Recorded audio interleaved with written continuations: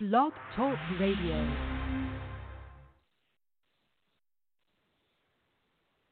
Hi, welcome everybody. Richie Elman here live on Southern Sports Central here. Having a little bit of technical difficulties here this afternoon, getting everything up and running. But it's going to be a great show. We're going to get this thing up and going here in just a few. We do apologize for the inconvenience here.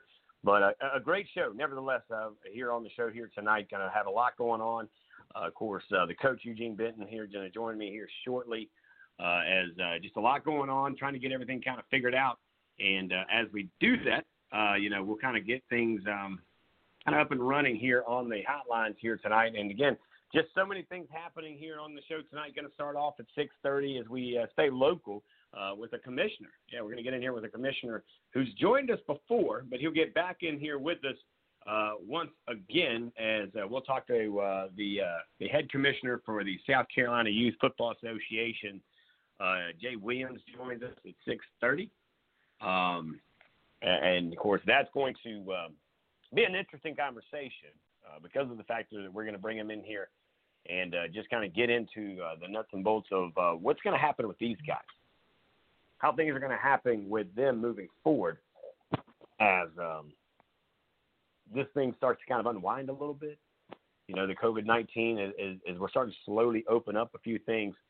It's going to be a fun time to do it, but hopefully do it at a slower pace than what I'm afraid we're going to do if we start to open up some of these doors and some of these opportunities.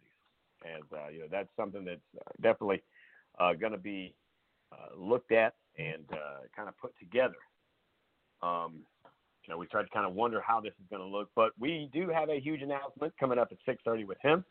And, again, we'll kind of look at how that's going to work. Then we're going to hit around 7 o'clock where we're going to catch up with a fitness guy. Yeah, fitness guy. We'll check in with him and see what he says. Who is that? Well, that's, Mr. Jeff. And we'll check in with him.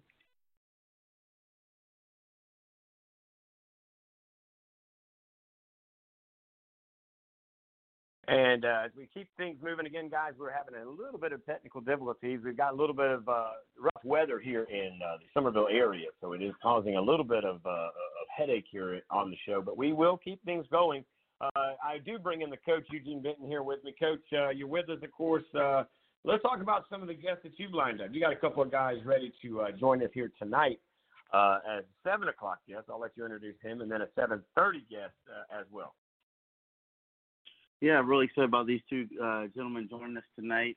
Jeff Freilich is someone I've known for many years, just as in a social setting. However, in the past few years, I've seen, that he took an interest and is out doing personal training. He focuses on speed first, strength, and also does some nutrition consulting with athletes.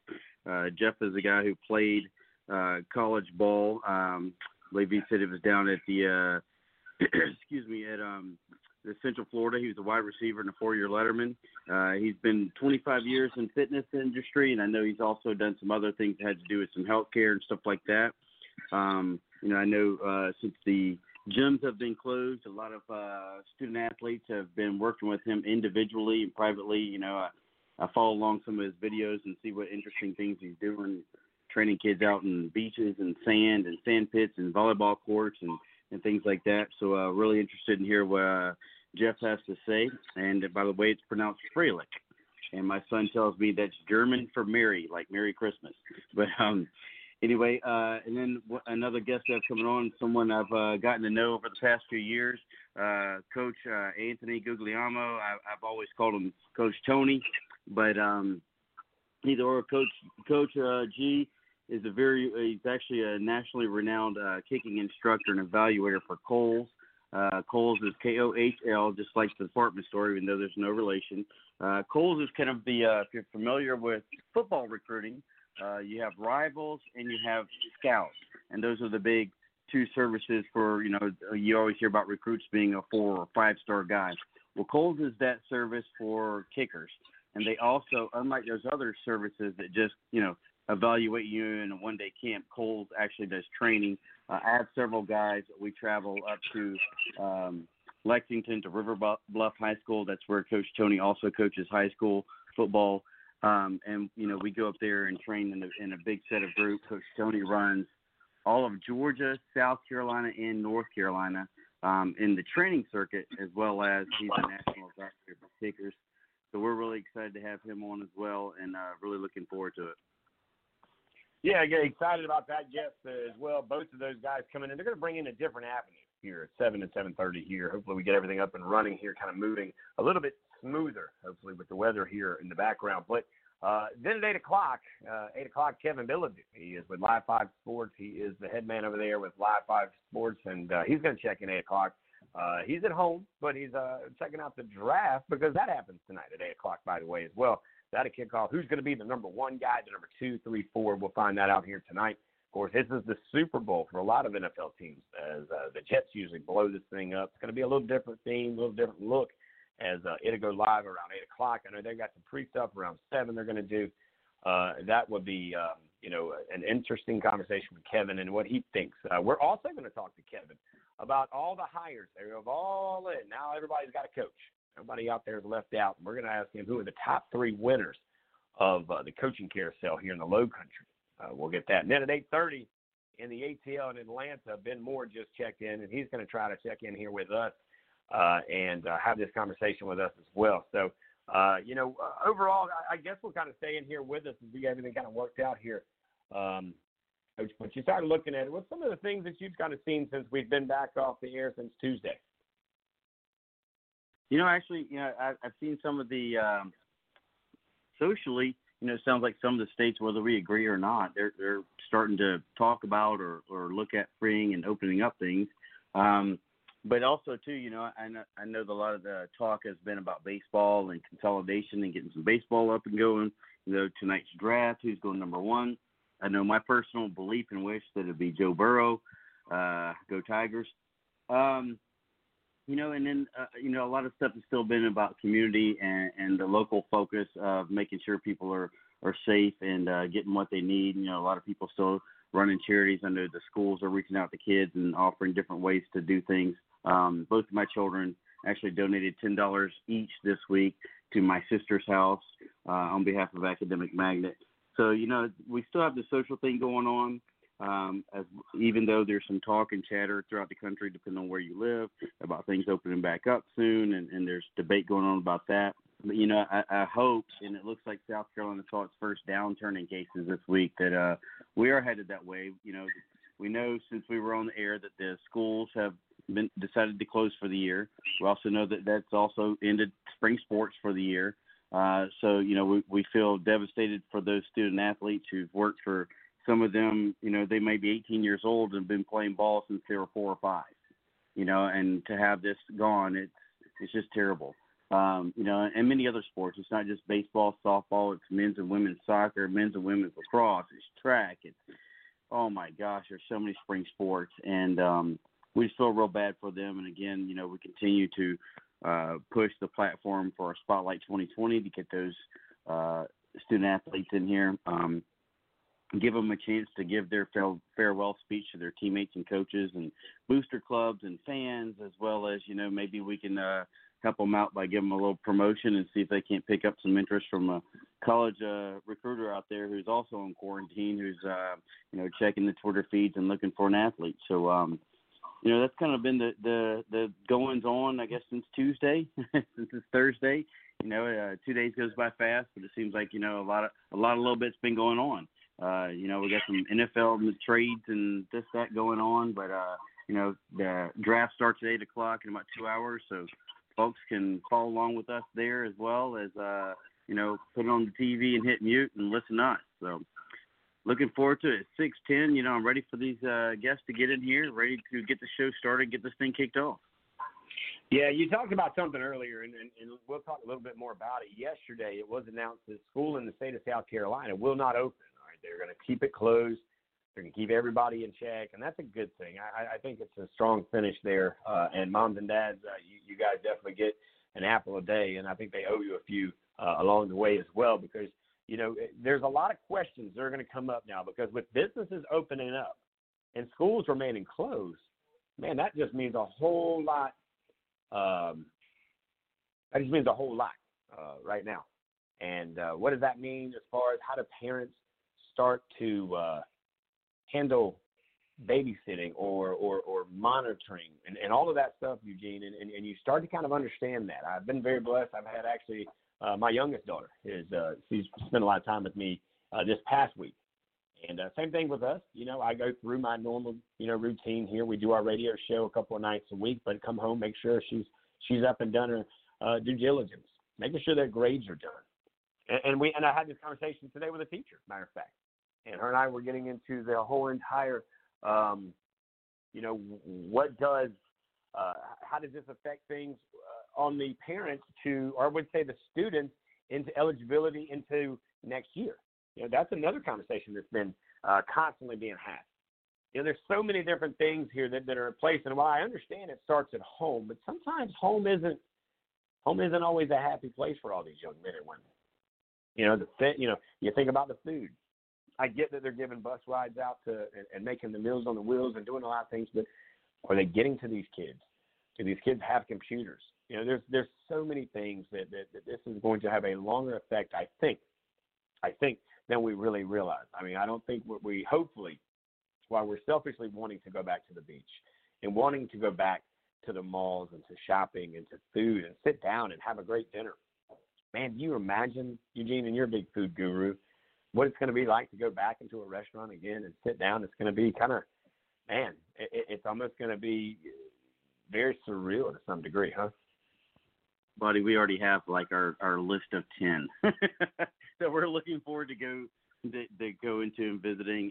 And, I'm more excited not just about me going out and enjoying a meal, but the servers and the bartenders and those folks actually, getting back in and earning their wages again, because, they were the first ones, probably more than likely the first ones that were cut and out the door during this. And, so they've been out of work for weeks. And I know there are several charities and things trying to help folks out, but it's not the same. And, I'm very fortunate that I'm able to, I was already working from home anyway. And so, I'm looking forward to get back out, not only enjoying some great food, but also, helping those folks get back on their feet by, tipping well and eating great and just enjoying all the things that our area has to offer within the food industry. I've been tweeting and talking to several of those folks and was like, you're my number one, you're my number two, because I saw that old Darius upset some restaurateurs when he put his number one and number two out there, and they were quite offended that they weren't on that list. And so there's just so much to do and so much to see in this area. We're also blessed and fortunate to live in this area, and so I'm definitely looking forward to it. And I have my top 10 ready. Yeah, no doubt about it. We kind of put things together here, and just trying to put, I guess, a staple on all this, and we're going to kind of keep things running as we're trying to get everything put together here. As we've had some different things that we're moving around here for the internet purposes here. This is the one bad thing about internet, man. There are going to be some different ins and outs that we deal with, but when we start to kind of put things together, the normalcy gets back. The new normalcy is kind of the lingo that I'd like to use with that. And again, the gyms. Let's talk a little bit about the gyms opening up. And there's a number that I understand that they're going to try to go 2 and 3 or 4 or 5. If you've been to a local Lowe's or Home Depot or some of these other stores, they are counting heads coming indoors. And I can appreciate that. If I'm inside, I don't really like to stand outside, but you have to respect that and appreciate that they care enough not to kind of corral us all inside, right? And so let's talk a little bit about the gyms opening up, Eugene. How do you see these gyms kind of doing? And your thoughts? Because I think it's almost going to be kind of like a trainer deal where these guys are going to have to start off maybe by appointments.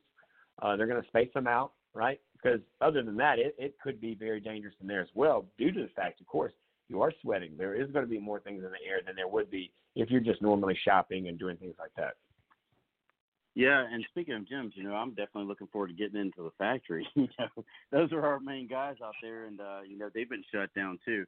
So I'm definitely looking forward to that. But and before or recently, I was a member of Planet Fitness, and people would work out, you would sweat, like you said, all over the equipment machine. But they had all these spray stations around, but it was kind of up to the individual to go and get that towel and spray it down with the disinfectant or whatnot and rub the machine down.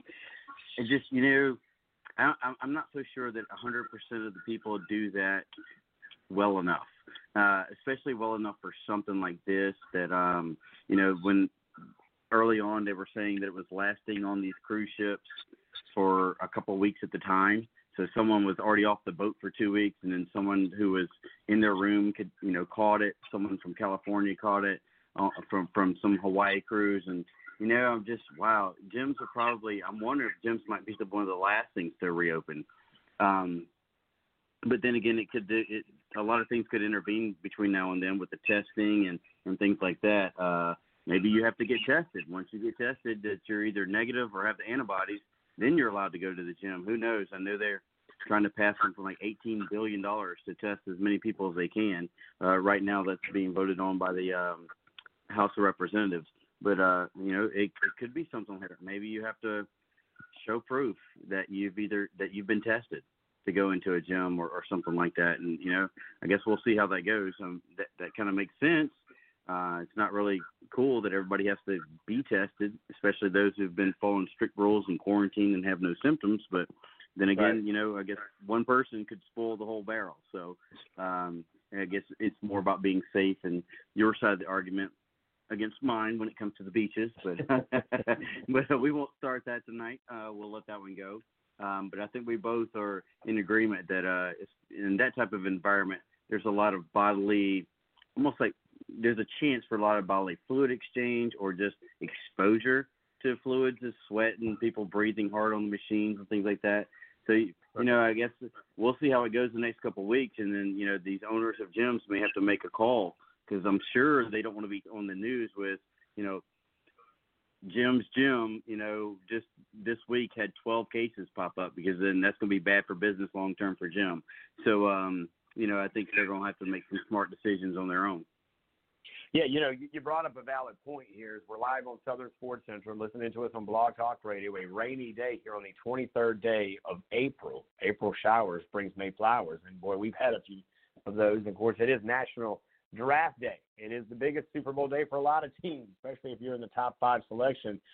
You're definitely excited to see whether you land Mr. Joe Burrow or who is going to come off the block. Of course, everybody looking at Mr. Kinlaw here in the Low Country. He's one of the big boys on the defensive side. And there's some other guys. Oh, by the way, offensively, there's a young man from Fort Dorchester that could be coming off the board very early as well. So I think the state of South Carolina could have some really big names. I think they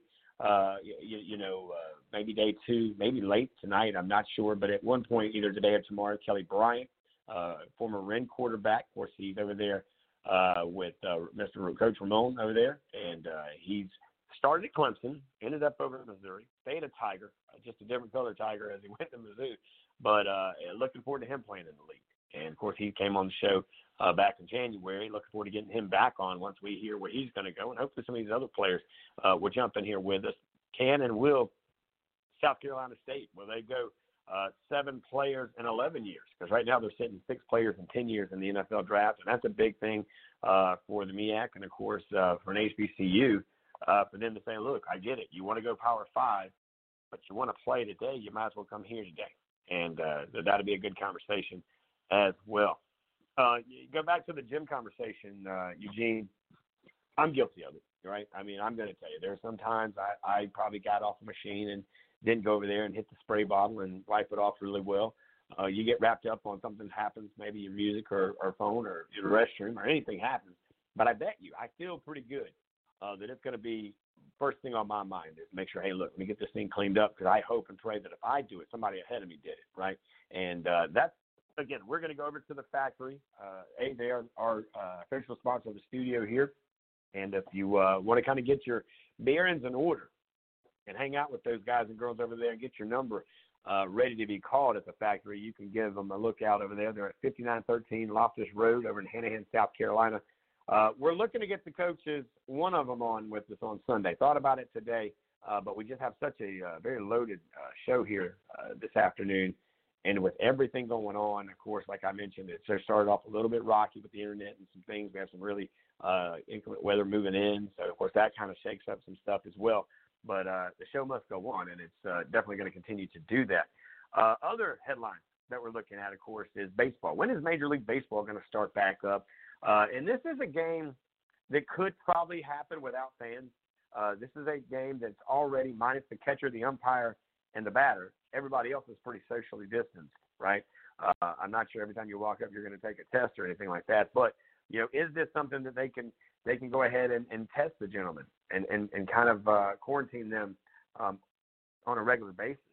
Can they go out and can they find so many stadiums and they kind of keep them there, and instead of them playing in their own, I would say, area, maybe they kind of manage them to keep them somewhere, kind of like what you see in minor league baseball, down in Florida, down in Arizona, and certain places like that. Your thoughts on baseball? I mean, there's got to be something, and my question, I guess, before we go to break here in about 6 minutes, Eugene, is who's going to be the first one? Is it going to be golf? Because that's a socially distanced event there that they make enough money, I think, on the TV deals that they should be okay to come back. And then, of course, you start to wonder about that. Yeah, golf, well, it's a sport that can be played, but again, you won't have the spectators. And that's the thousands of people lying down the fairways and circling the greens and things like that. But golf is a sport where, yes, you can have the golfer and the caddy and just the camera crews. You could almost say the same thing about NASCAR. Just drivers in the car with a mask on. However, there is a pit crew and folks like that working as well, But I think, oh, boy, that might be it. I mean, tennis could be played because you're on the opposite side of the court. You just don't have to shake hands at the net. Maybe you give a high five from a distance with no fans in the stands. Boy, that might be it. That might be the last of that. I guess you could have bowling with no fans in the bowling alley, but it's super limited, man. I mean, you try to think of the quote unquote individual sports where you don't touch another individual, and that's tough. There's select events. I guess you could have the Olympics and have select events, but they've already said they were moving the Olympics to 2021, so that's pretty much a done deal. But you're right. Maybe golf is the first one out the chute. Yeah, golf, NASCAR, those two probably. But you start to wonder, and it's kind of like college football and even high school football. The money they make on the tickets with the people coming in are a massive amount of what we look at. Also, you look at the tailgating, you look at the parking, and you look at the concessions. There's so many more numbers here. And, of course, you start to kind of put everything in play, and there's so many answers. There's so many, questions, and I don't know about answers. And we'll kind of get into that a little bit here tonight as well. We're going to take a quick break. If you cannot hear this, well, of course, we're fixing that as well. But we do want to say thank you guys for hanging tight. We'll be right back. We're listening to Southern Sports Central Live right here on Blog Talk Radio.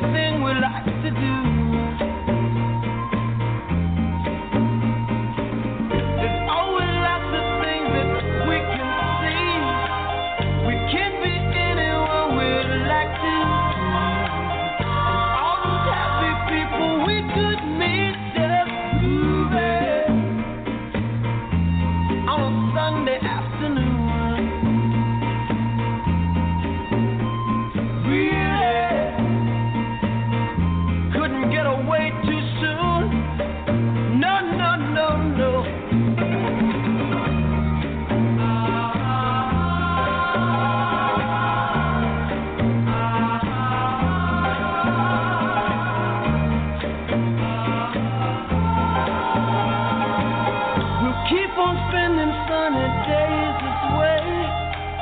We're gonna talk and laugh our time away. I feel it coming closer day by day. Life will be ecstasy, you and me endlessly. Ooh, yeah. On a Sunday afternoon.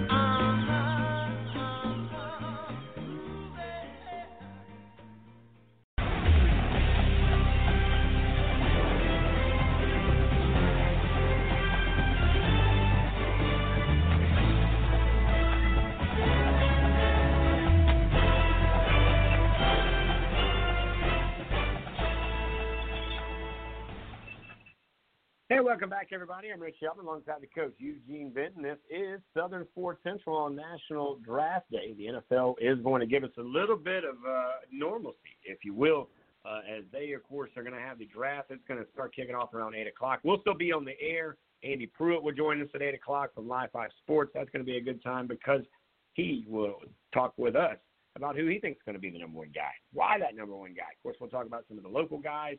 And we'll do a lot of that stuff. But right now, we do head over to the Temp Farm Hotlines over there. Hanging out with us, the commissioner's back. That's right, the commissioner, Jay Williams, with the South Carolina Youth Football Association. Commish, thanks for coming back in and hanging out on a wet Thursday afternoon. Thanks for having me, Richie. Always a pleasure to get you in here with us, man. So, got a lot to talk about. We got some breaking news with you and me, and let's go ahead and get that out first. Because of the fact that we've had so much positive feedback between you and me and our show of doing you, of course, a couple, like last week actually, and the week earlier in that week we had the Somerville guys and the Fort Dorchester guys and the Asher Ridge guys. Well, guess what? We decided we're going to go ahead and we are going to broadcast live on Saturday night for the South Carolina Youth Football Association's Game of the Week. It'll be a Saturday night main event. And, of course, we are going to partner with you guys and come in and broadcast that game with you. And, of course, on Thursday at 6:30 going forward, this is your slot. This is your time to say whatever needs to be said and update us on anything. But we're really excited. We feel honored to have this opportunity on Southern Sports Central side to work with you guys and get your young players heard. We're going to do interviews with them. We're going to do a lot of things with your coaches, and we're just excited about the growth over here and letting you guys, come on our show and being a part of what you guys are doing, Commish. Well, I definitely appreciate you doing this and helping the league grow, and the pleasure is all ours. And just to piggyback off of that, yes, we are very excited. We already had the game of the week in place on the schedule where we play on Saturdays. All the league plays starting at 10 o'clock in the morning, but then two organizations that are playing each other each Saturday get a chance to play later in the afternoon. That gives, like, the whole league a chance to go out and watch and support it, and we called it the Game of the Week. We broadcast that live on our Facebook page, on Facebook Live, and now we're adding the voice to that with Richie Altman, going over the game live, play by play. So it's going to be great. I think this is a great opportunity for the kids. I know they're going to love it. It's a great exposure for the league. So we definitely appreciate you having this partnership, making this partnership work. No doubt about it. We're live with the commissioner. He is the commissioner of the South Carolina Youth Football Association. He's connected us with so many guys and girls, because we've talked also to some cheerleading coaches, and they're just as important as the guys on the field. Trust and believe me. Kids play a little harder when they see over there the ladies hollering for them and helping them out a little bit. Of course, we're excited to be able to give a voice to the game of football that they're going to play on Saturday night. So we're going to be out there during the day on Saturday. We're not just going to show up at the nightcap there for the game of the week. We'll definitely be over there, commish with you guys. We're going to look, be in there for your season openers and things like that, and just doing anything you need us to do. If we need to be at the football field picking up trash, that's what we're going to do as well. So Eugene and I, of course, we're looking forward to growing, and we've got a few other guys and girls that we're going to introduce you to as well that we're going to be breaking some news with some new additions to the family here at Southern Sports Central. But, the fun part's been also, and we've had a lot of, I'd say we've kind of rolled a little bit. Talk a little about some of the others who have heard us on this show, and because of the publicity, because of the conversation, now we've got a few other areas that are like, hey, we want in. Yes, so I've had communication with a gentleman from Wando who is currently reaching out to that school, their athletic director and head coach. He's trying to get a program started over there at Wando to join the league. And also I have a gentleman in West Ashley doing the same thing, trying to partner with West Ashley. Like I said, the first time that I was on the show, the ultimate goal was to get a program at each and every one of these high schools. So for anyone listening that knows of a high school that doesn't have a program in our league, if you know someone that's interested in starting it, tell them to reach out to me. We definitely want them involved. We want every high school in the state of South Carolina involved that wants to get involved. And the last time we were on the show, we talked about possibly mandating, teams taking their high school names across the board. Well, that has been in the works, and it probably won't happen this season, but I have spoke with the guys that help me run the league, and it may be in the works for 2021 that we adopt that rule for all teams. So let's try to get all these high schools involved.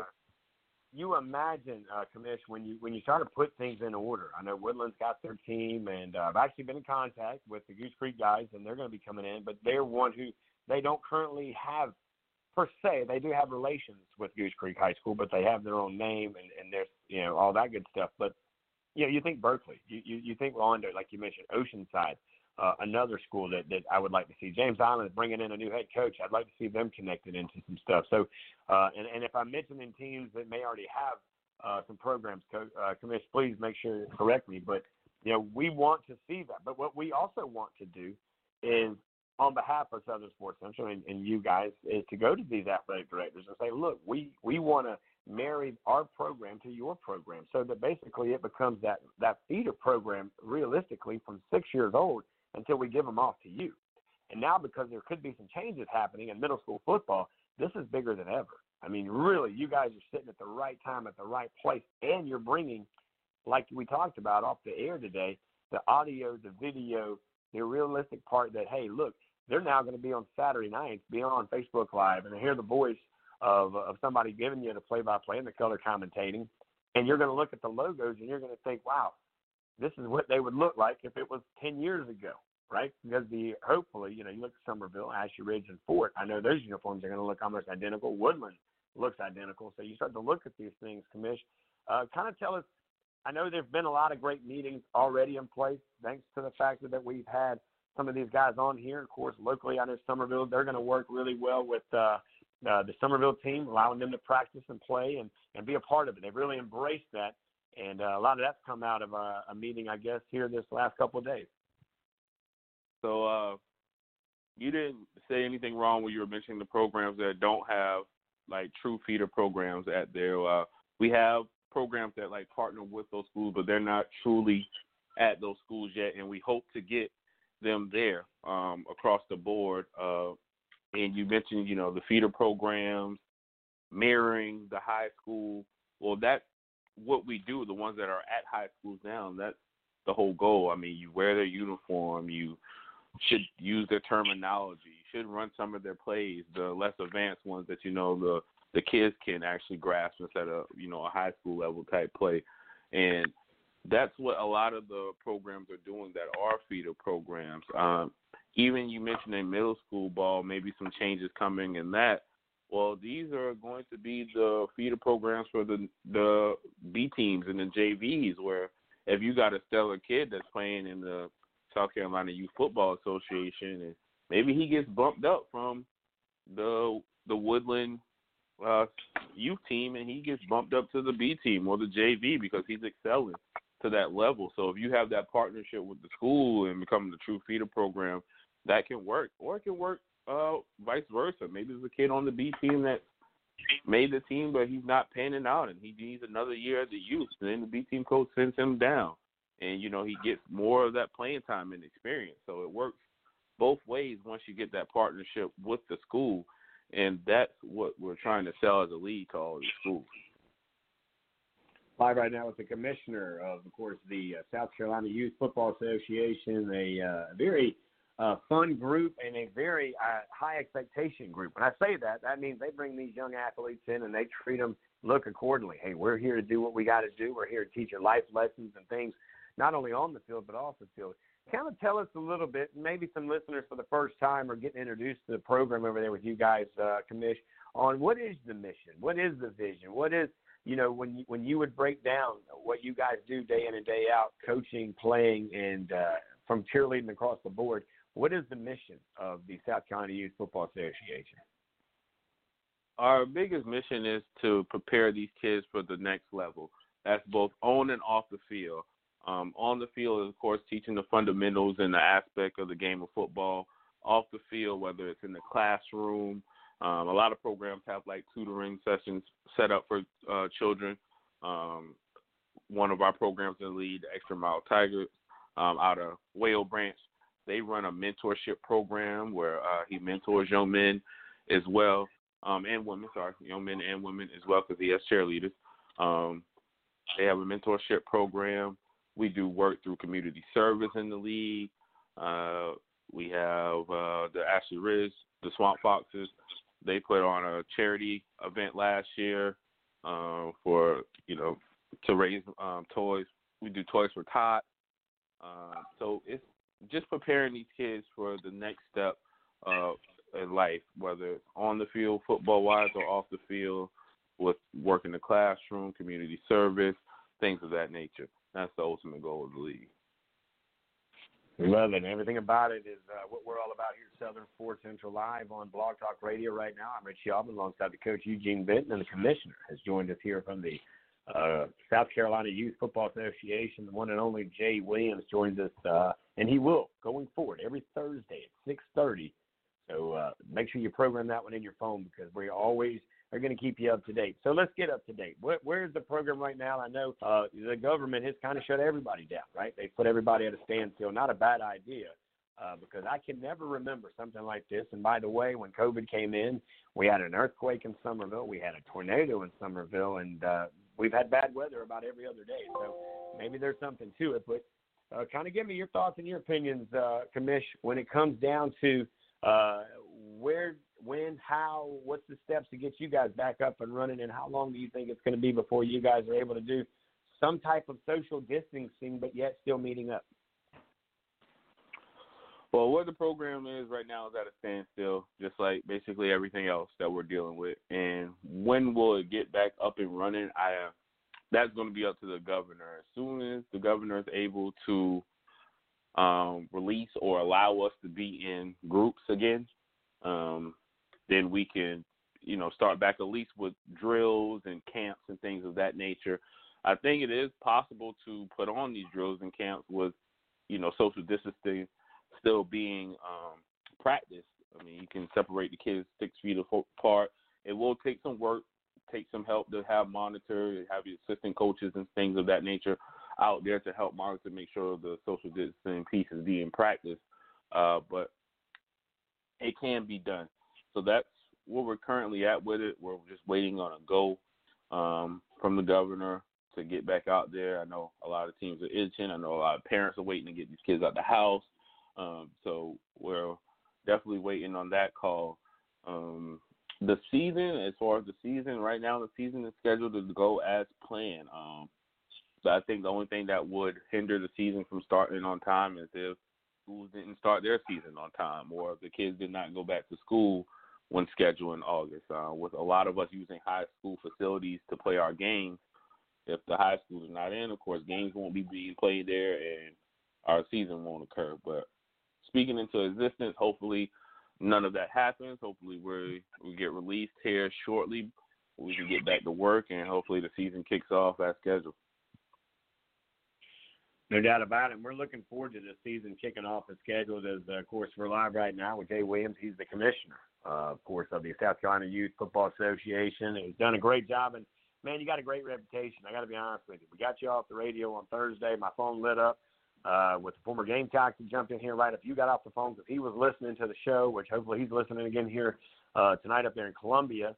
But and then, of course, other individuals inboxed me directly and really kind of pulled their way to us. And we love it because that's what we want to do. I know currently we're looking at trying to help the guys that do what we do in the upstate. There's the football leagues up there. And we're trying to get athletic directors to understand that look, we get it. We understand it. There's a lot of checks and balances and some things, but put together what you got to put together with your school district and your superintendent or whoever it is to get these young kids, but let them practice on your facility. You let them have a little bit of time. Again, we're keeping them off the couch. We're keeping them out of the streets. We're putting them on a field.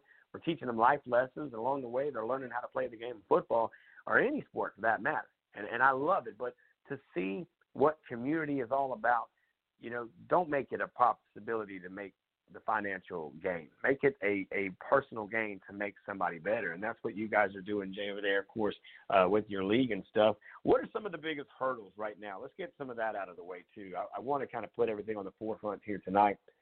So while we are down, while things are a little bit, not as busy, we can kind of get some of this stuff helped. And if you are an athletic and you're listening, kind of maybe pay attention here. But what are some of the biggest hurdles right now that you guys are looking to jump over, and what can we do to help you guys?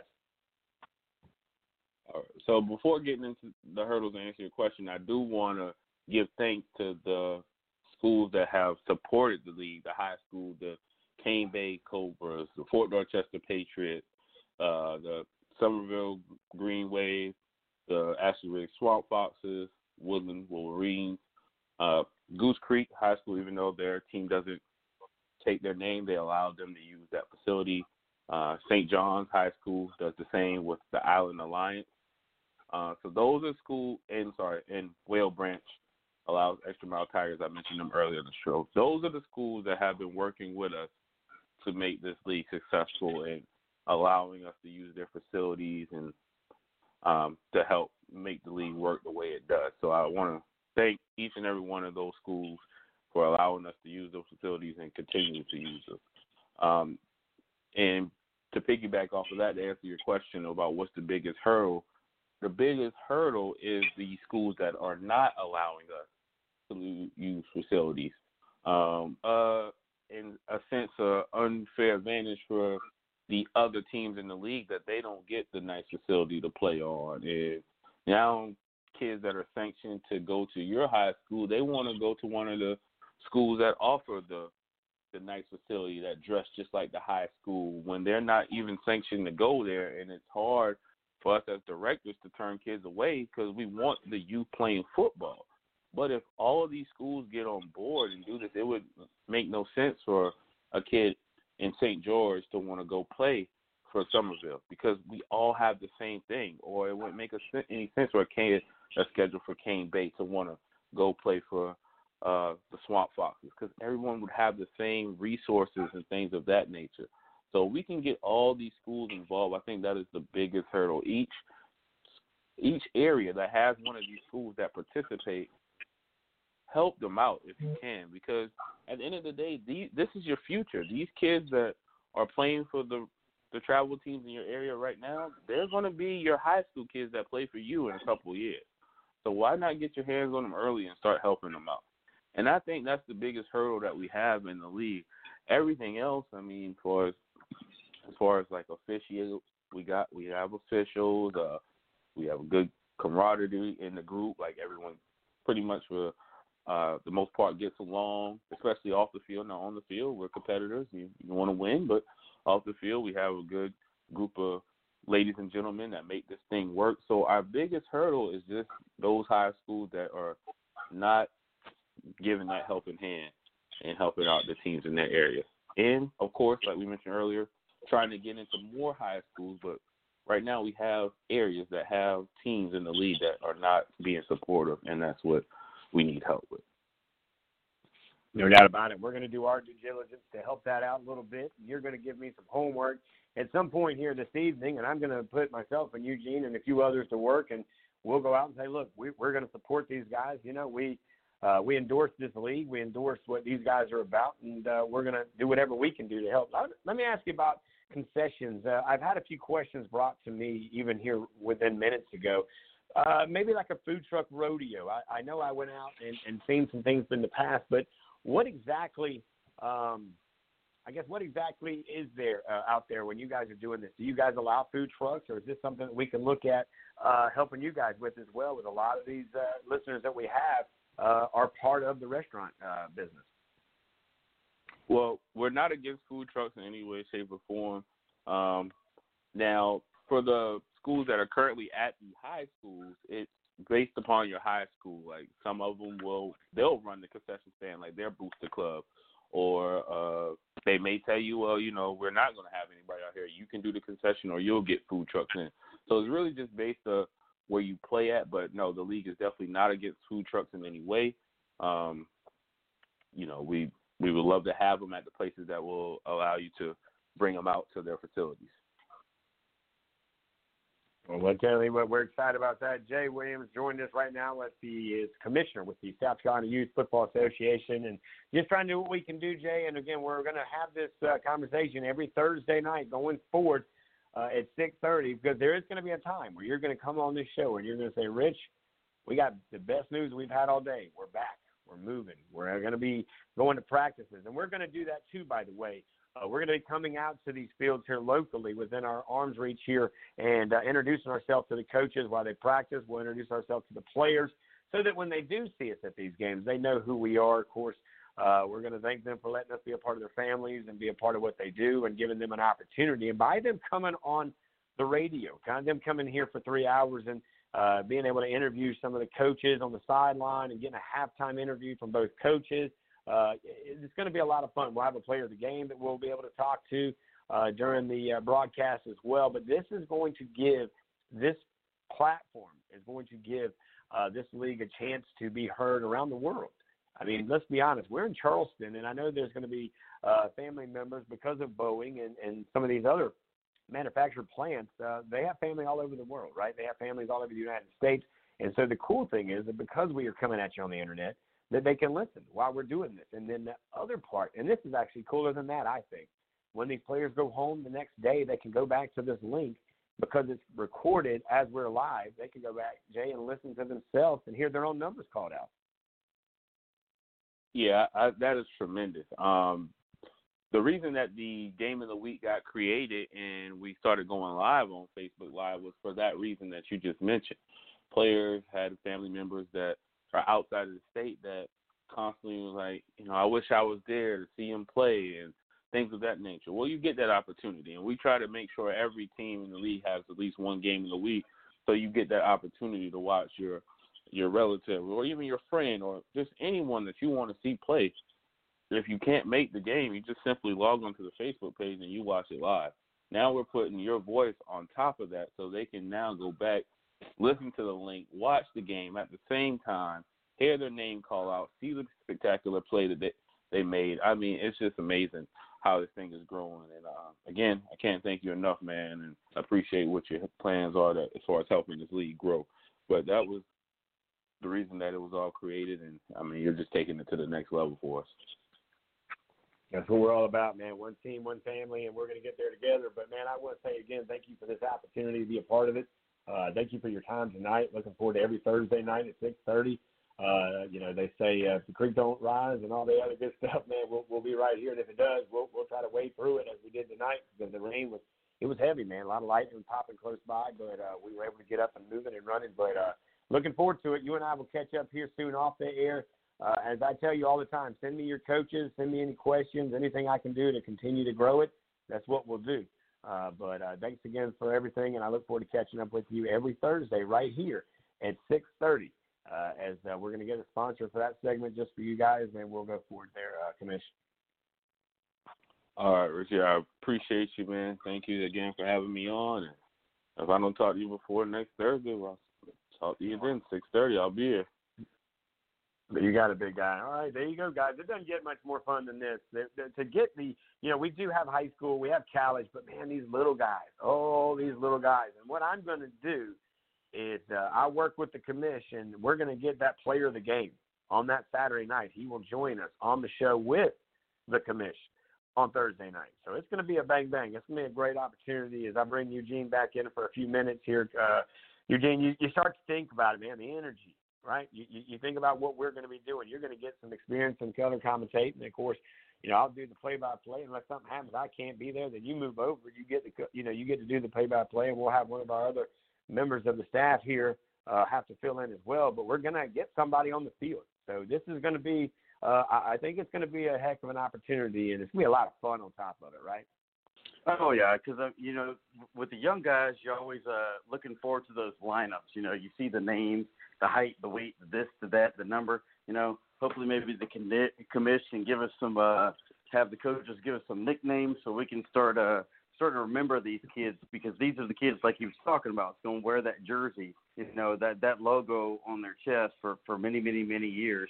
And, man, I'm looking forward to it. It's going to be exciting, Sometimes those games are low-scoring defensive battles and whatnot, and sometimes you got, these high-scoring festivals, and all the kids are jumping up and down and exciting, and that's what builds that love of the game. That's what builds that commitment early on. It's just that taste of that competition, the camaraderie with your brothers on the field, and really just looking forward to it. Looking forward to that, especially that game of the week. That's going to be the one where maybe some other teams will be there to watch who aren't even on the field. So it should be, pretty good crowd sizes and some good voices and some good times. Yeah, it's going to be a lot of fun. And there is, and I want to say this, we had, he's my boss in certain ways as well when I'm over at Somerville doing the broadcasting for the Green Wave and being the voice of the Green Wave.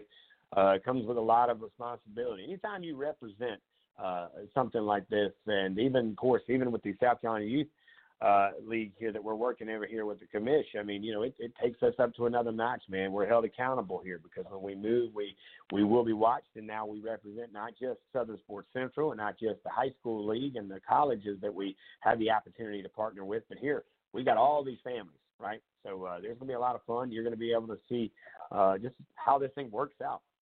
Eugene, because you're kind of new into this part of the scene. You've been coaching for a few years, and take off the headset to some degree and put on a new headset and others, and you got to be a little bit more, I think, down the line. Can't be to the left, can't be to the right, but it should be. It's going to be quite the experience, and I'm looking forward to it. And I'm just hoping. I'm hoping that once they kind of, get some of this going, we can get some of the social distancing practices at least in. I know that there are a lot of individuals in high schools where I will give it credit where credit's due. Here locally, matter of fact, you start to see certain individuals. There's one over at Fort Dorchester where there's a parent who has gotten together with his son. And his son went out and got 2 or 3 of the players off his high school team, who got another few players off another high school team, and another player off another high school team. And I love that aspect. Because some may say, well, you're practicing with the enemy. Look, check it out. You're not, okay? You both have the same goal. You both have the same dream. You're both going to got to get there and work together. But just when the season kicks off, you just go different directions. All right? This happens all the time. And, Eugene, we don't have much time because we're going to go to break here at the top of the hour. We've got another guest coming back on the Kent Farm hotline. But I love to see what, even though I get COVID-19's brought us some headaches and hard times and unfortunates, but, man, we've seen a lot of good things, and that's one of them. Over there, of course, you see it at Gahagan Park here in Somerville, where you see about 15 guys socially distanced, sometimes as many as 15, as less as about 8. But you see them from Fort Dorchester, Somerville, Ashley Ridge, a few other high school individuals may show in and out there. But you love to see the real character of an individual when he can put his personal things aside to have a team unity feel, and that, to me, is awesome. Yeah, and this kind of where you're talking about the coaching and pulling the headset off, we've kind of gotten to that point where the headset's coming off, and, you and I have been discussing a lot off there about my training sessions and things like that, and, we'll hear from one of the guests coming on later about some of the stuff that at the advanced level, but, when I see kids, and I keep extending it out, even to the Somerville kids, to Gregory, to First Baptist, one of my former guys now at First Baptist, is just, when you can train and you can do it safely, it doesn't matter because right now no one has a jersey on. You got a pair of basketball shorts or soccer shorts or whatever you got on. No one has that jersey on. We all have one jersey on. We're all children of God. We're all the same community, and we're all in this together. And so, when it comes to training. I personally, it doesn't matter what school you are from or what school you attend. If you want to learn the game, you want to learn how to kick the ball, you want to learn how to, perfect your skill set. You have that drive and energy, man. I'm willing to teach. And so, I think a lot of the kids are just looking. Some of them are just looking for somebody to throw the ball to, and someone to have the ball thrown to them. And it's kind of like, I think kids are putting down a lot of, whatever it is, you from that side of the town or you from this side of town, and just like, oh my gosh, can we please get together and do some sports? Yeah, I would agree with you 100%. Here's you're coming at you live right now at the Factory Studios. We're trying to bring as much as we can. We're an hour away from the ringing of the bell and getting the 2020 draft up and running. That's going to be a lot of fun. I know, Eugene, you're going to be our eyes and ears, and you'll make the announcement on the first-round draft pick, and then you'll go in and you'll kind of fill it in. But because at 8 o'clock, we will be joined by Kevin Bilodeau. He is the man with a plan with Live 5 Sports over there at Live 5 News out of the West Ashley area. However, I think he's actually going to come from his house here in Somerville. He's a Somervillian, as you may say, but he does a great job helping us out. We actually had one of the big guys, Bill Sharp, 47 years in the industry, was with us on Tuesday. And again, the question was asked, why did we bring Bill Sharp in? Why not? 47 years. He does what we do. He's the original Ron Burgundy. I mean, the only thing he didn't say to me was take Classy Charleston, and we'll get him back in here just to say that. So we do have to head to break. When we come back, Eugene, tell him who's coming up next, big guy, or at the 7 o'clock interview. Jeff Mary Fralick. He's a personal sports trainer and athletic trainer, feed, strength, and nutrition. Looking forward to Jeff.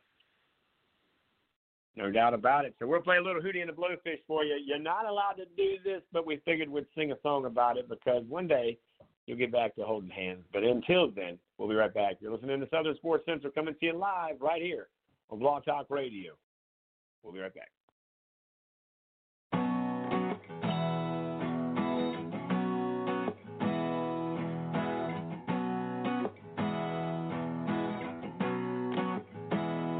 With a little love and some tenderness, we'll walk upon the water, we'll rise above the mist. With a little peace and some harmony, we'll take the world together, we'll take them by the hand. 'Cause I got a hand for you. Oh, I wanna run with you. Yesterday, I saw you standing there. Your hair was down, your eyes were red. No comb, I touched your hair. I said,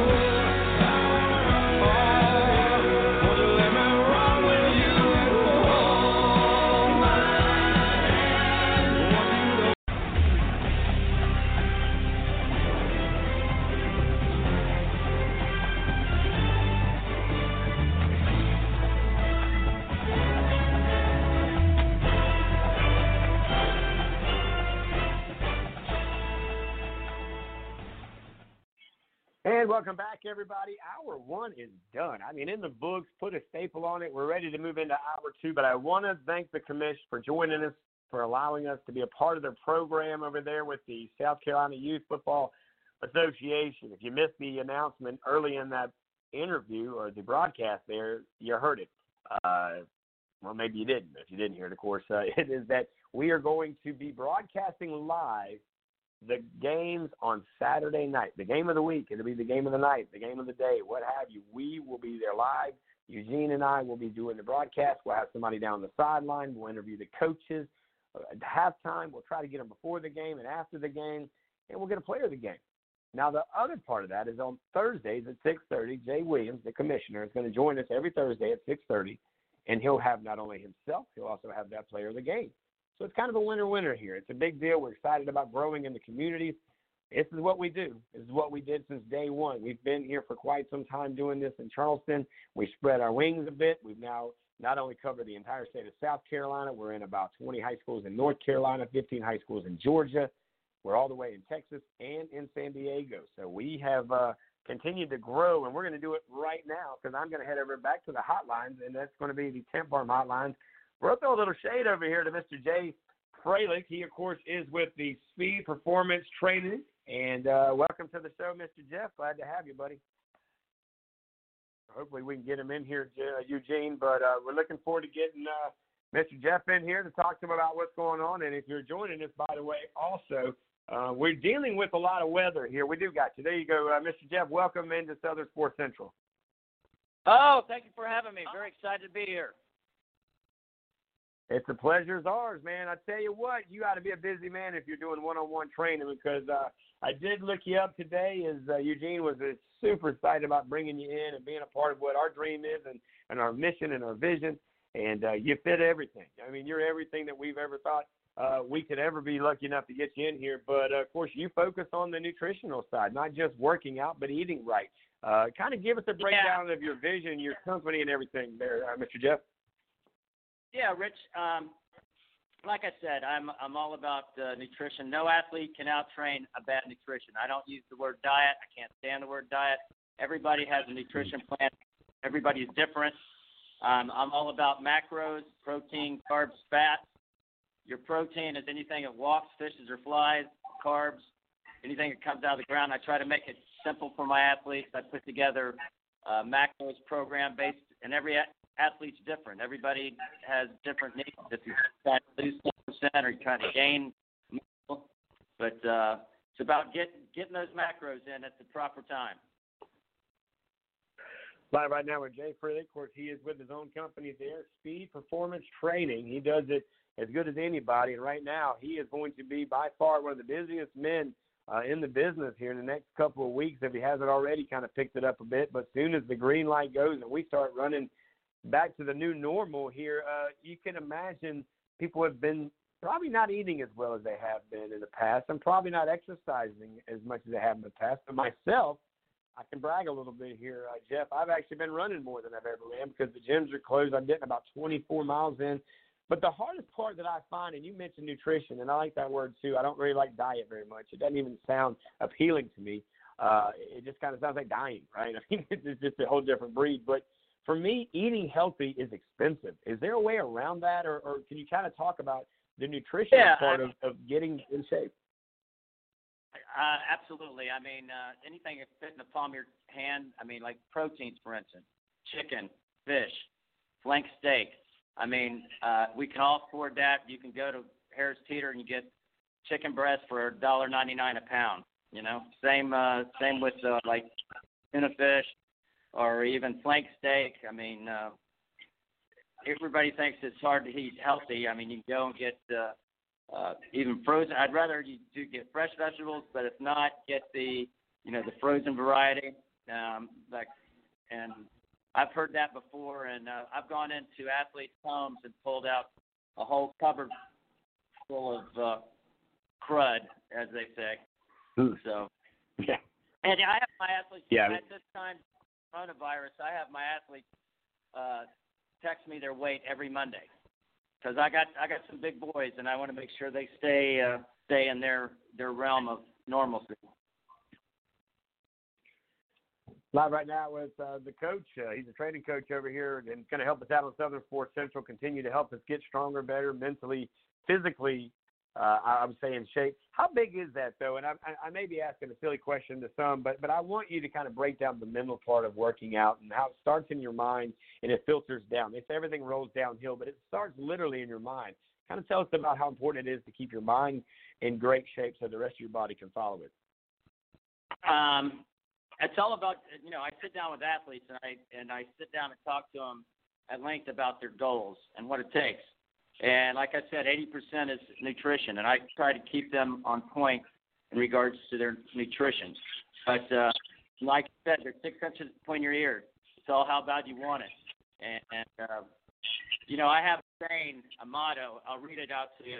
Every day you waste is a day you can never make up. Demand more of yourself. Expect you. Doing something nearly right and doing something exactly right is usually the difference between success and failure. The whole mind daily the things you wish to achieve. And I'm a firm believer in can you hear me? Yes, sir. You're fine. Go ahead. There's a big mental aspect of it. But also you get that euphoric high after you train with your coach. I'm all about working hard, not long, high peak performance. I like pushing the envelope. I'm big into high-intensity interval training, plyometric training, beach sand training, parachute training. I mix it up. I'm all about muscle confusion principle. So it keeps my athletes fresh, and they don't get stagnant. Live right now with a training coach on the air with us right now. Jeff Froelich joins us from his own company there, Speed Performance and Training, and he's talking about his athletes and staying in touch with them. Have you done a lot of Zoom with these guys? I actually did my very first Zoom meeting today, which was very interesting. I kind of felt like I was part of the Brady Bunch, maybe like a speed dating site. It was very different. But tell us a little bit. How are you staying in touch with these athletes?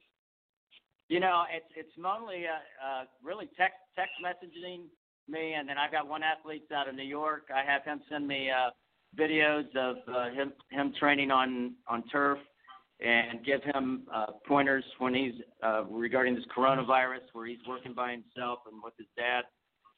That's old-fashioned way. I haven't done the Zoom thing yet either. It's different. I'm gonna tell you, it felt every bit. I kept looking up like I was at the Brady Bunch, and again, one of those things. Now I can say I've done it. I can check the box. Let me talk to you about running. I started on this thing because they shut down the local gyms, and I was very blessed. I had the chance to work out over at Somerville High School, and I don't get to go into I get to say the socially accepted gyms. I go, but I try not to be as much into certain ones around. I like to more get into the free weight things. I don't get much into some of those other machines.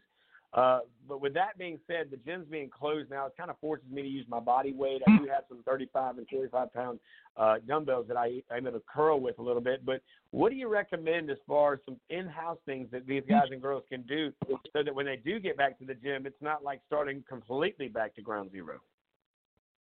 Yeah, you can put 2 chairs together and do dips. I'm all about functional training. You can. I'm about push-ups, sit-ups.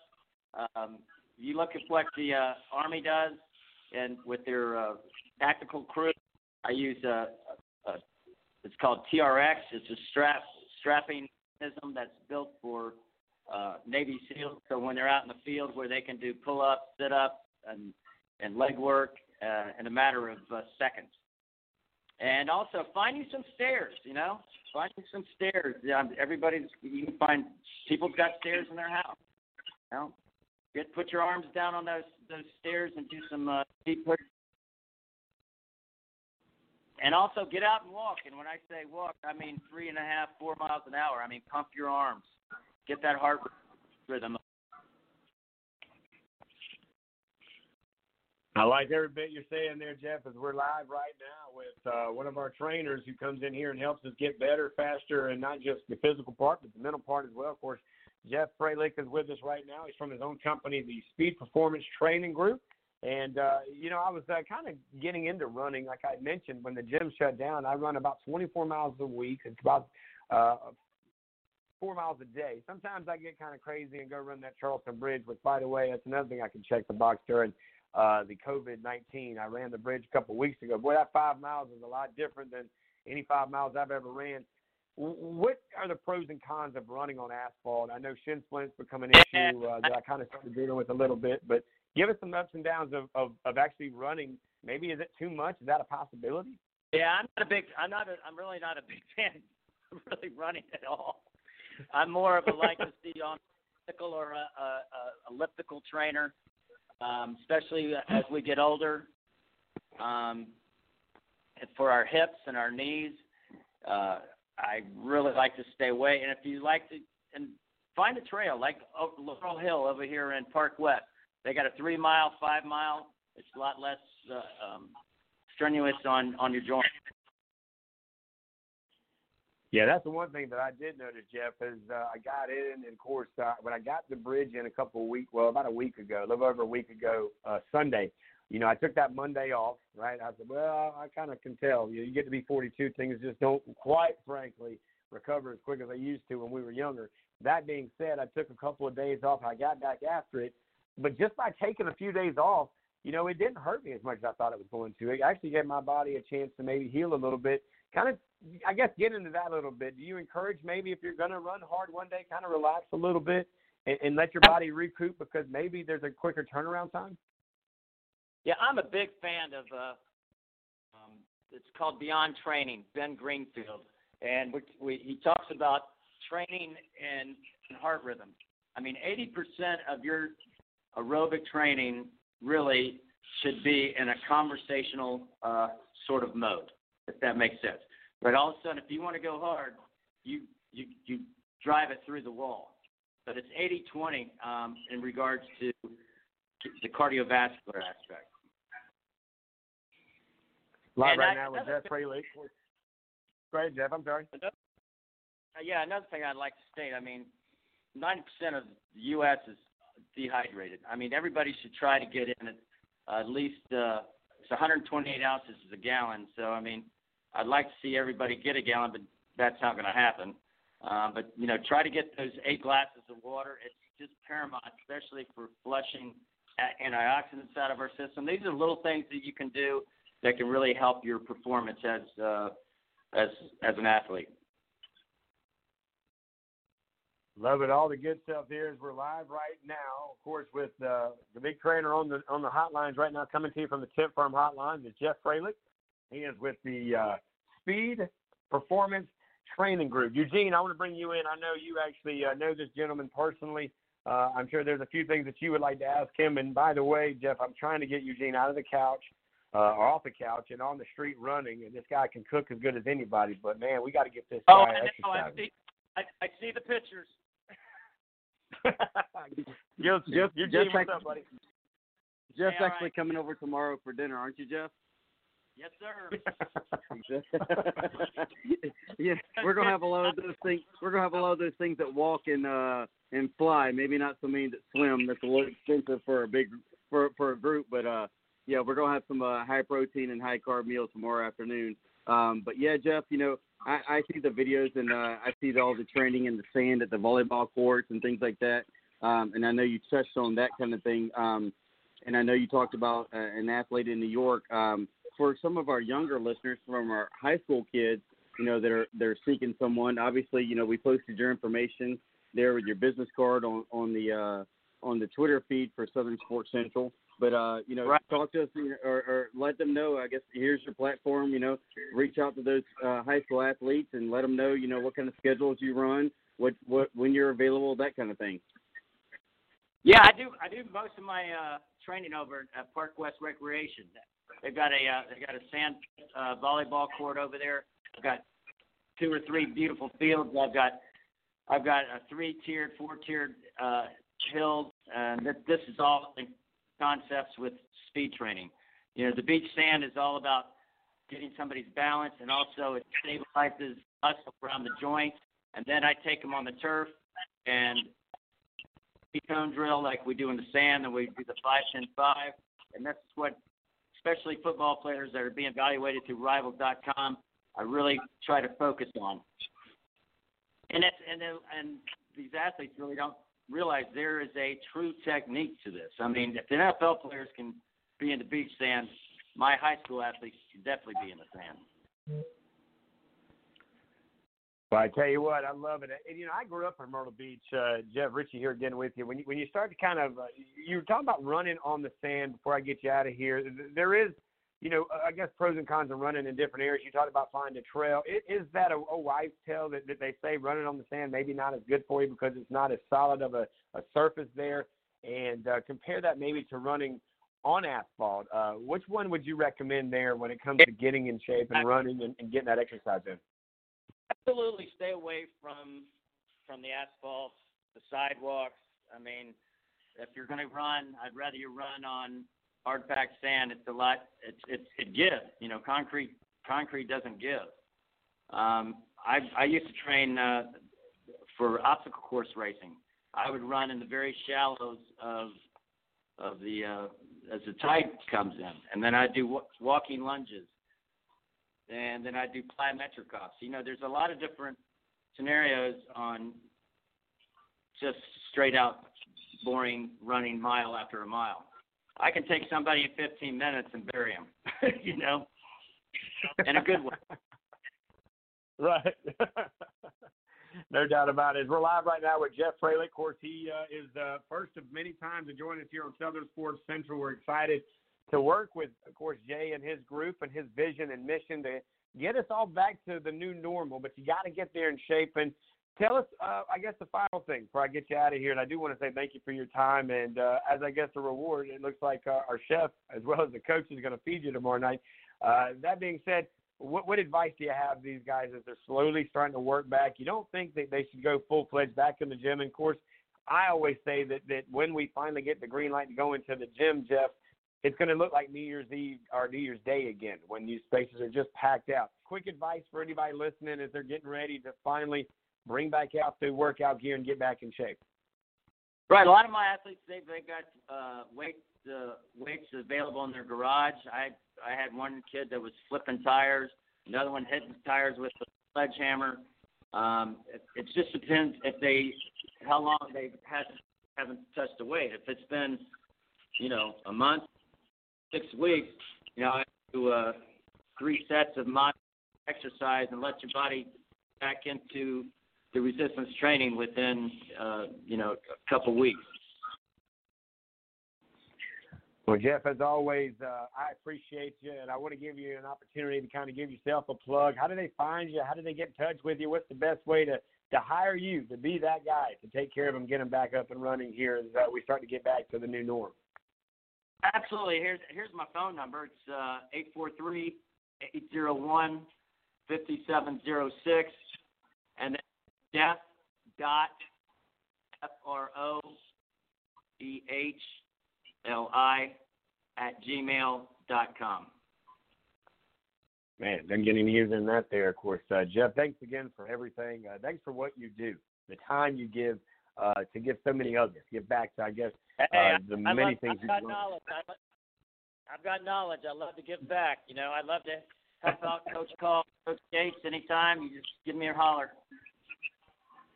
But I tell you what, Coach Call, Oceanside getting Coach Call, I got a chance to be his radio guy for many years as he took over the program in Somerville, and I still stay in touch with him daily here. He's like a brother of mine for sure. He is to be a brother of mine. So I'm excited to watch what Coach Call does over at Oceanside. And Coach Gates, I've had a chance to meet him last year. He's the new strength and conditioning coach. Now he's not new any longer because he's got a year under his belt over there. But I know they're excited about having you around. And if you ever get up on this side of town and want to visit with some of these athletes up here, give me a shout. I'll hook you up with whoever you need to there, Jeff.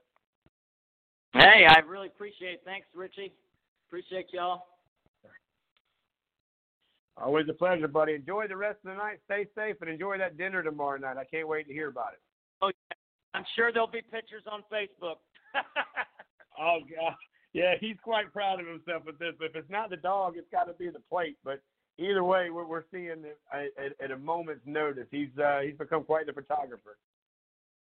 Right on. Just remember, athletes, all sports contain change of direction with explosion. That's what we're all about, making you faster. Speed kills. No doubt. You can. I tell you what, you want to get recruited. That word right there, got to get it done. Jeff, Thank you very much, buddy. I appreciate everything. Look forward to getting you back. We can make this a weekly deal. We'll definitely try to work that off the air, and then we'll get you in here and we can update and educate. Thank you very much, Jeff. All right, brother. Thank you. Bye now. My pleasure.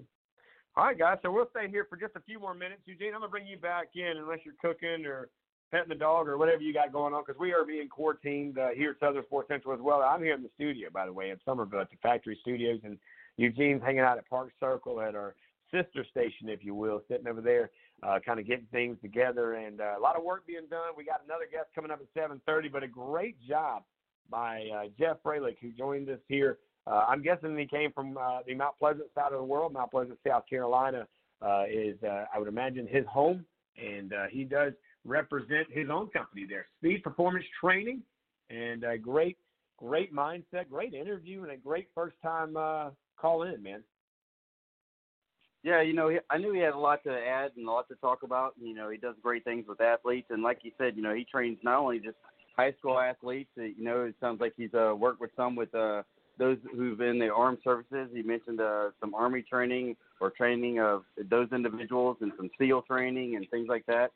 But, it's good to hear the nutritional side because, a lot of athletes, a lot of teenagers just put not so nice things in their body, whether there's junk food or things they shouldn't be eating all the time. And, the commitment from him was that, he brings them in and 80% of what he teaches is nutrition.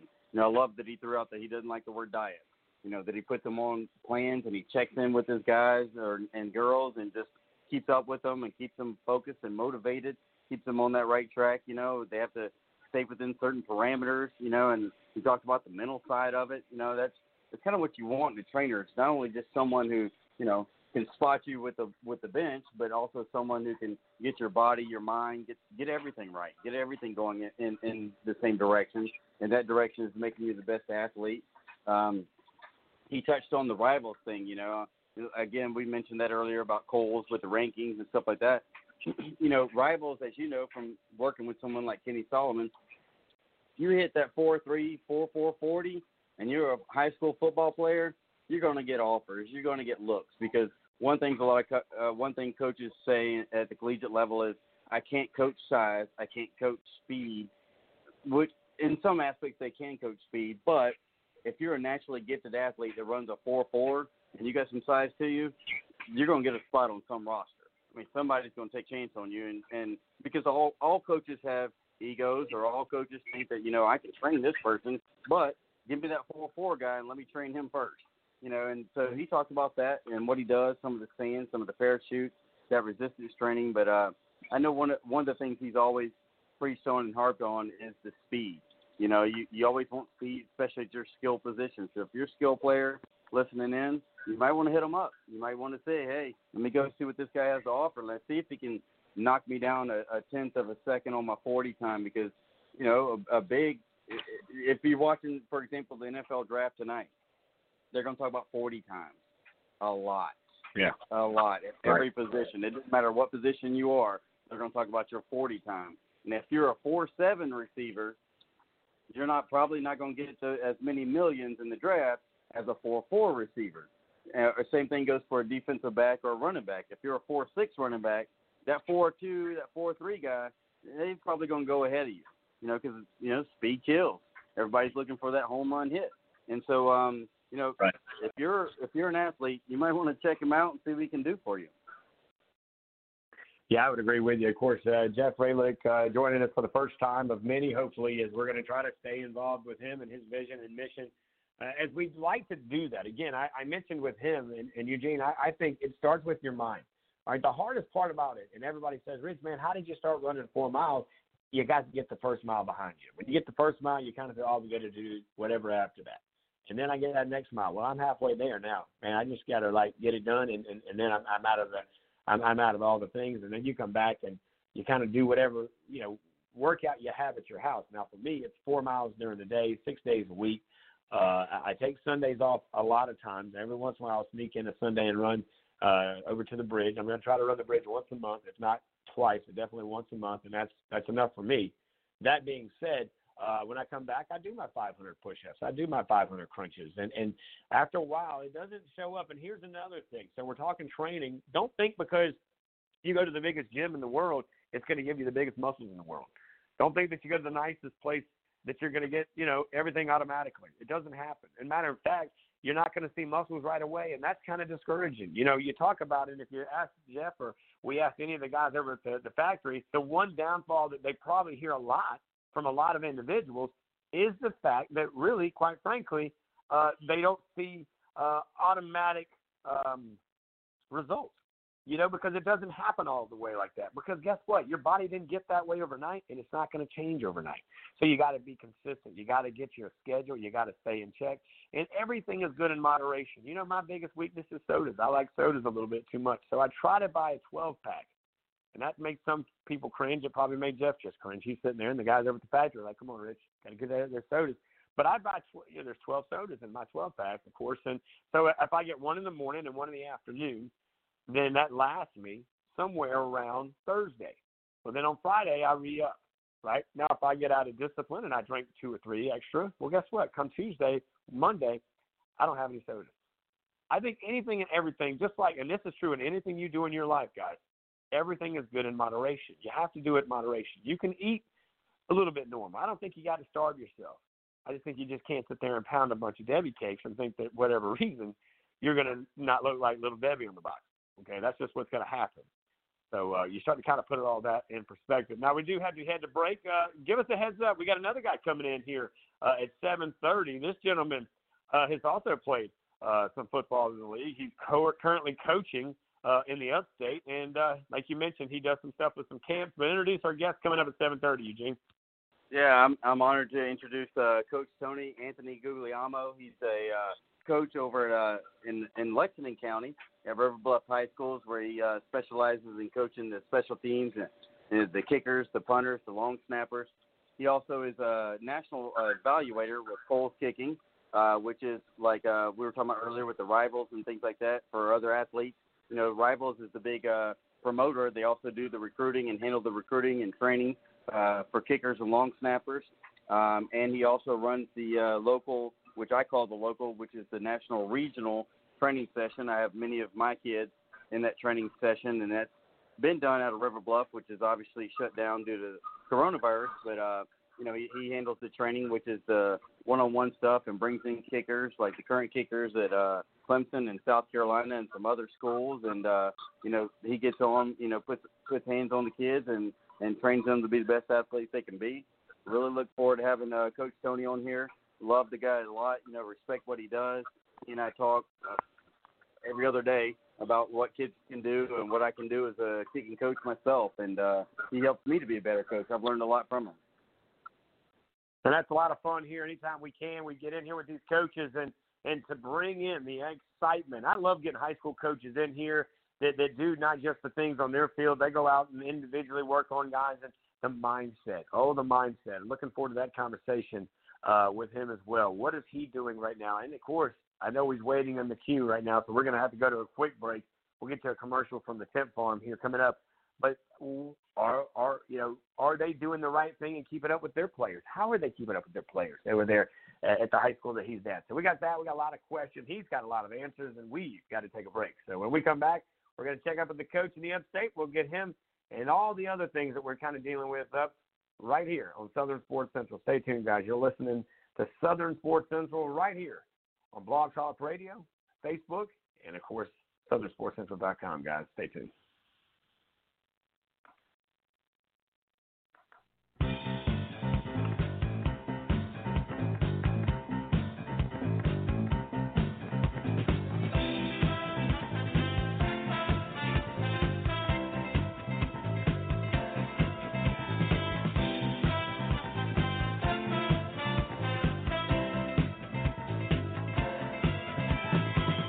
Fast living and party life.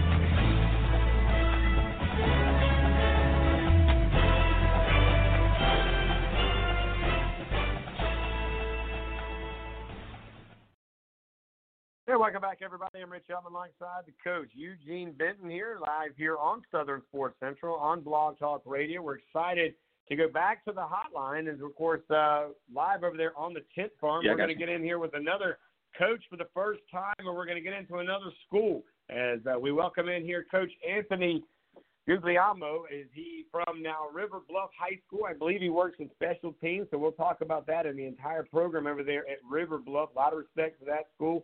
He's also the national trainer and evaluating for the Colts Kicking Camp. And without further ado, Coach, we welcome you to Southern Sports Central.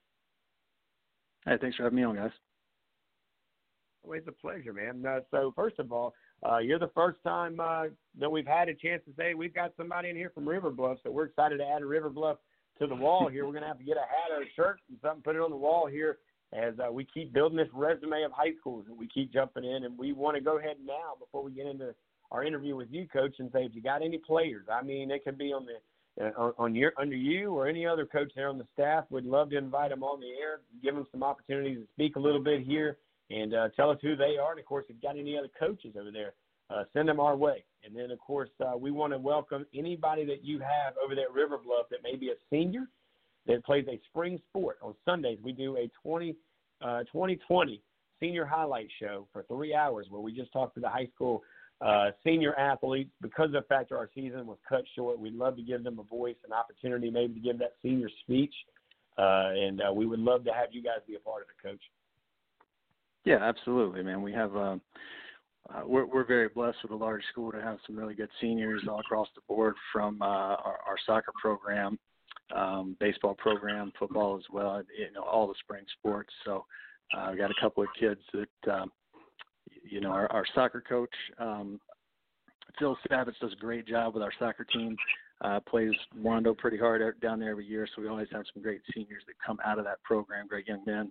And the same thing with Coach Mark Bonnet on the baseball side of things. A couple of kids committed to Clemson, South Carolina, Newberry, a lot of other schools. So they do a great job with their spring programs, not to mention our track and field and all that stuff. So if we can get someone, we sure will. Well, we'd love to have them in here and let this be the voice of River Bluff here on Southern Sports Central. Glad to have our Coach Anthony in here with us all the way from River Bluff High School, checking in with us. Coach, it's a different time. It's a different era.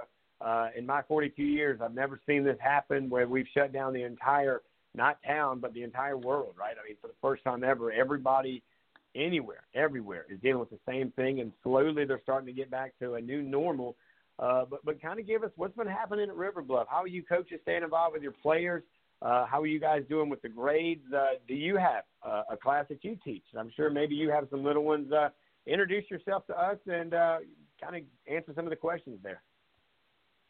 Yeah, well, so I don't actually work at the school, just an assistant coach, and you kind of have a full-time deal. I build football stadiums for a living, or sell and design football stadiums for a living. I actually built the new stadium down there at Wando High School and the one that just went up in North Charleston, as well as River Bluff and some other ones. So that's kind of my 9 to 5 gig. Always loved kicking, played at Charleston Southern a little bit, and never lost my love for the game and wanted to coach the kids. So brought back over to River Bluff once Coach Bennett took the job, left Socastee and came to River Bluff and took the job. And Coach Blair Harden's taken over since then and has done a remarkable job with the program and the turnaround and what we've had being a young school. So we're doing the best we can as a family unit. Blair does a great job as a coach, as a mentor, as an AB, to really have a family atmosphere with the coaches as well as the players. So, we keep up with each other as coaches to make sure everybody's doing well. And then, each individual position coach, has a group of players that they'll reach out to pretty frequently to see how they're doing. I reach out to, obviously, my kickers and punters and snappers. And, first is really, how are they doing mentally and physically? This is uncharted waters for all of us again. So, it's just a real weird and strange time. But, I think the best attribute of any good coach is adapting, and I think that we've adapted as best as possible as far as really keeping up with them first. But football's on the back burner right now. Everything's on the back burner. It's really the health and safety of our kids. So I think we do a good job there. A little bit different with the grading system up here. River Bluff is a little bit more of I'd say a progressive school, comparatively speaking. I'm in and out of schools all the time, and they're on an expedition learning plan, which Principal Luke Clamp brought into place years and years ago. It does a fantastic job with the students. So more of a college atmosphere. Kids have independent learning time on, time off during the day, to kind of give them that college feel, to learn what to do with their on and off time. Unfortunately, now they have a lot of off time. So, how do they manage that? They're doing a good job with online, Zoom and Google Meet classes. I know my 16-year-old daughter, who's a golfer there, she's stayed pretty busy with both golf, which is a good thing. The golf hasn't shut down yet, thank God. We've been able to go out and hit some golf balls and really cut grass more than hit golf balls, but we do what we can there. But she stays busy with schoolwork and still turning in assignments and all of that stuff, but definitely different. So I think everybody's adjusting both mentally and physically at home, schoolwork, and then trying to find some time to exercise and really perfect their craft in whatever sport they play. So definitely interesting, but I think we have as good of a handle on it as we can here. Live right now with the coach all the way from River Bluff High School in South Carolina in the state here of the Palmetto, and of course that is Coach Anthony Gugliano joins us. Now, Coach, did I hear correctly, and maybe I wasn't aware, that you spent some time over at Socastee High School, my alumni, oh, by the way, class of 97, back in the day when I guess Coach Bennett was around. Well, Coach Bennett, I met Coach Bennett while he was at Socastee High School, and right. Once he learned that, after he took the job at River Bluff, and I was actually visiting Socastee High School, and he for my real job, my bleacher job, and he found out that I was a national instructor with Cole's Professional Kicking Camps, and he says, Coach Bennett's a great guy. He says, you just gonna come on over to River Bluff, and you gonna coach our kids. And, you can't say no to the man.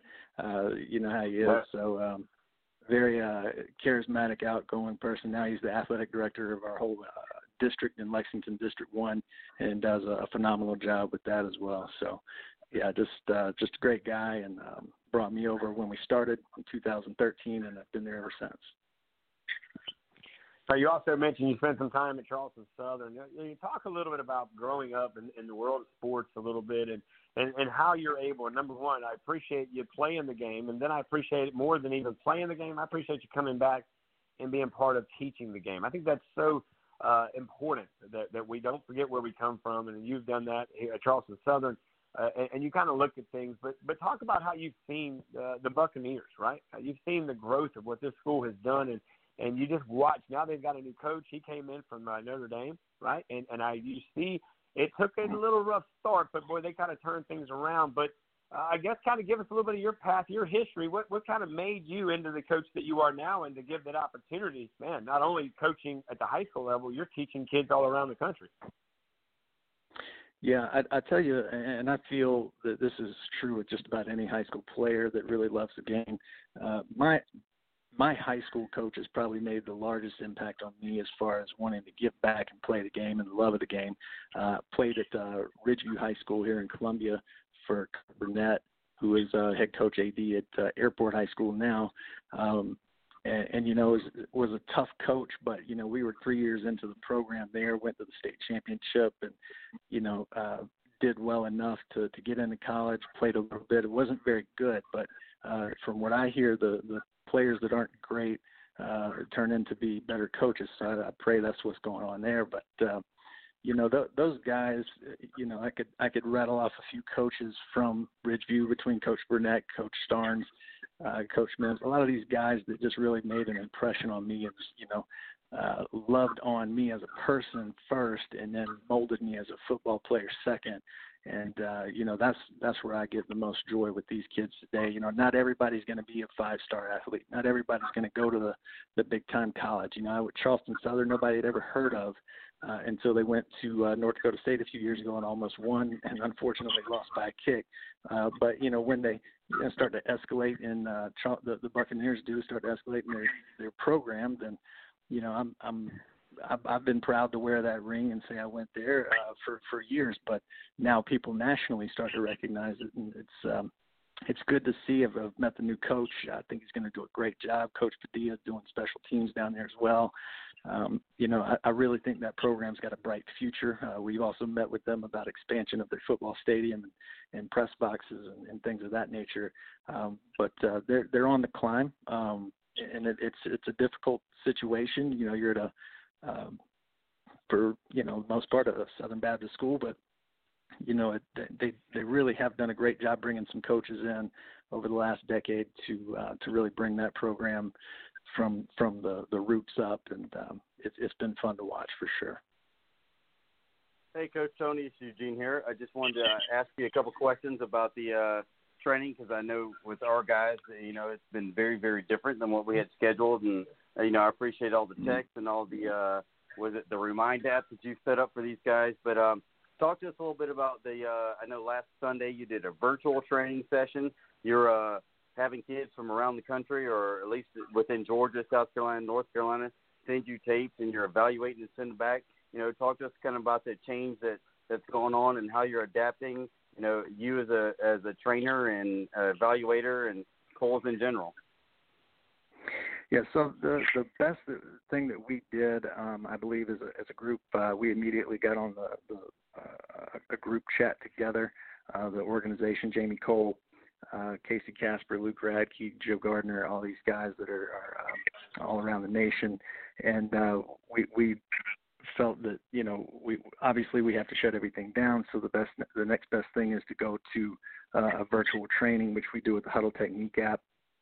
Got a couple of your kids. I actually just sent one to Coleman down there at Oceanside today. But I'm able to see their film from different angles that I want to see it, break it down frame by frame. And while I'm doing that, they can hear me. I'm recording my screen so they can hear me and what I'm saying and giving them pointers. I'm able to draw on the screen and kind of show them what I want them to do, drills I want them to work on, and how that would look. And then sending that video back. So, and that seems to be helping these guys, a great deal. We typically train every other week for 10 sessions. Usually starts, late February, goes through into July at some point. So these guys are peaking physically, mentally, going into that season. For August, they're not just getting back into it as fall camp starts. So that's the progression of the program. But they've done a great job for the most part sending in film, punt, field goal film. These kids are finding a way, man. I mean, some of them are sending film in. They're punting over their house into the next guy's backyard, or they're kicking, into a barn door or whatever. It doesn't matter. I don't really care. And that's the great thing. They don't either. They just want to get out, be safe and learn and perfect their craft. So. It's been very, very helpful to use the tools that we do have at our disposal. And then, this weekend we decided to do a meeting where we had about, I think it was 30, 40 kids online at one time, and did kind of a demonstration. One of my college kickers, McLean Robinson, out of Wingate. And unfortunately, we picked a day it was going to rain in Columbia, but we just rolled with it. So guys were able to learn a lot of drill work there that we would typically be doing this time of year. It's not about how far you kick right now. Nobody cares. Nobody's in the stands. That's what I tell these kids all the time. It's about what you do in the fall that matters. So they're putting in the time. They're giving the effort. We're doing as much as we can, staying in touch with them. And then as soon as we can hit the field, I would hope here in the next month, then we'll get that one-on-one time back, but it's definitely going to look different when we come back. We've already prepared for, sanitation stuff for, all of their equipment, masks and things of that nature, breaking them up into groups and social distancing. Even with that, we've already have that mapped out for what we're going to do when we do come back together. So going to be a little different now, a little different when we come back, but end of the day, hopefully we'll turn out some pretty good kickers here in the state of South Carolina, North Carolina, and Georgia, and then we just go from there. Yeah, I'm definitely looking forward to those Sundays, man, at that beautiful facility you're treat us to every other Sunday afternoon. It's a great place. If anybody hadn't checked out a game or been up there, one of Spencer and Dad and I actually walked around during the last thing and just checked out the whole facility. It's amazing up there. Also, too, you touched on it, and I know I met the young man there from Wingate, but I know you bring in some of the college kickers from some of the high school kickers that may have tuned in that might be interested in joining in training. One, is it too late to join? And two, talk about some of the high school players that you have. I mean, the college players come back, and give time and also do some training. So some of these high school players that are, maybe on the fence or want to join up, talk to them about, what they can expect and who might be joining. Some of them are looking up to some of these other Division I or Division II or whatever athletes, just kind of, talk about that, talk about who they can expect to see and what type of training they can get there. Yeah, we'll lock down every week to train with me. My head kicking instructors that work with me, I lead the division, and they basically assist. So I'll give instruction, and then their job is to walk around and make sure that everybody's doing, the drills the correct way. But my two main guys for kicking here that stay in Columbia for the most part are Parker White out of the University of South Carolina from Wando, who I've trained since he was at Wando High School way back in the day. McLean Robertson is a kid that came out of River Bluff and was kind of a sleeper. Took him up to Wisconsin last year, and against non-D1 starters at the time, kids that had not started for a D1 program, he ended up finishing fourth out of the top 5 left, and the guys that were left were Michael Reichard out of Alabama. We had Cade York out of LSU and Gabe Bickrick out of Oklahoma. So he's right up there with some of the best in the nation, in my opinion. Don't really care where you play, and that's one thing about being a kicker. I don't care if you play 1A or if you play 4A. Kicking's kicking. You can put it in end zone, you can put it in end zone, doesn't matter. So college coaches can look at you, and you don't, the team you're playing doesn't matter as much as it does in other positions, which is what I like. But as far as the training division is concerned, fortunately with this situation, it's not too late to sign up. They'll be able to come in on the punt side of things. Caleb Berry played 4 years at Catawba, 4 years at Lexington High School before that, and Presley Harvin out of Sumter, starting punter as a junior at Georgia Tech now, who I've trained since he was probably a sophomore in high school in Sumter. They kind of take over the punt side of the field. And then we kind of work kickoff together, and then eventually we'll rotate some other guys in. BT Potter from Clemson will come in here and there. We'll try to get some of definitely the new guys coming into South Carolina. Kai Kroger is a kid that is Cole's guy that I've trained and actually had him in a Blue-Gray All-American game with me this year. So he'll be there as well, working with punt. Big lefty kid with a hammer, man. He's just great kid that can really play as a big asset for Clemson, big pickup for them. But we'll have a couple of guys, Dawson Hennis out at Wofford, and whoever shows up, you never know. Harrison Butker's planning to come to my Atlanta division, and Will Lutz I've already talked to about possibly coming to Columbia at some point as well. And those two being where they are in the NFL with the contracts they have and their track record. We'll be in pretty good shape if we get them in here and kind of reignite the kids, excite them, and get them ready to train. And sometimes it's a little better for me to hear it from an NFL or a college guy than it is from me. It does help. But yeah, they can definitely contact me, Anthony at coleskicking.com, or go to coleskicking.com and register for the training division still. We're still up in the air again about when we're going to start, but we have committed to getting all 17 and a half hours of training in one way or the other before the season starts. Yeah, that's awesome, man. And like I said, I know the kids that I train here locally are looking forward to it as well as I'm. I admitted on the air, there's so much I learned just watching your film sessions before we even hit the field and some of the things that you teach on the field. And you touched on the athletes are at some of the bigger schools. I know the 1 and 2 signed with Alabama and LSU. And before that, we had BT Potter signed with Clemson.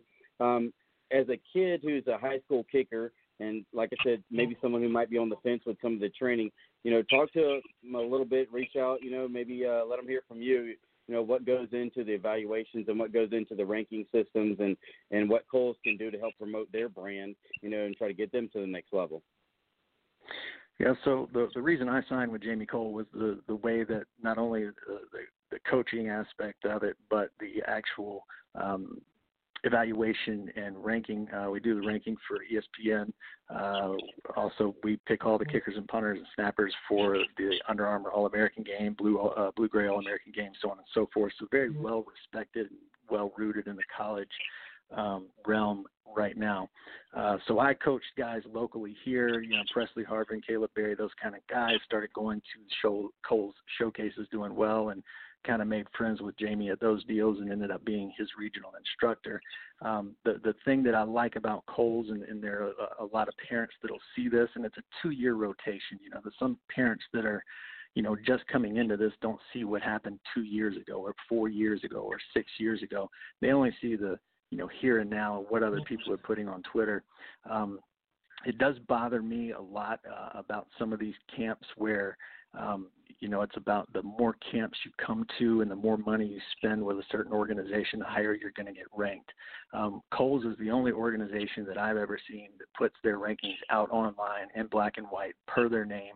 We chart your distance and your hang time on your punts, on your kickoffs. We chart your field goals based on a grid system, which you've seen and us do in Atlanta and at IMG in Florida. And it's very structured. There's no we're not showing favoritism to any one kid. Now, if we see a kid as a sophomore and he's the number one kid in the nation, then that's where we're going to rank him. But if we don't ever see him again, his senior year comes around, there's going to be a lot of people that jump him, obviously, because we haven't seen him. But it doesn't mean he has to come to every single showcase, every single camp. We're going to rank according to what the guys produce on the field, not what we, feel. Jamie's never ranked anybody based on the money somebody's put in his pocket, and that's what I really respect about him, especially this day and age where we have, and not knocking anyone in particular, any sport in particular, but there's all these travel teams and baseballs and soccer and AAU and so on and so forth, and I really feel like for a certain few kids that's great, but for the majority, it's tough, man. They don't see how tough it is on these parents just to make it to one training session or one charting session. And we try to take all that stuff into account.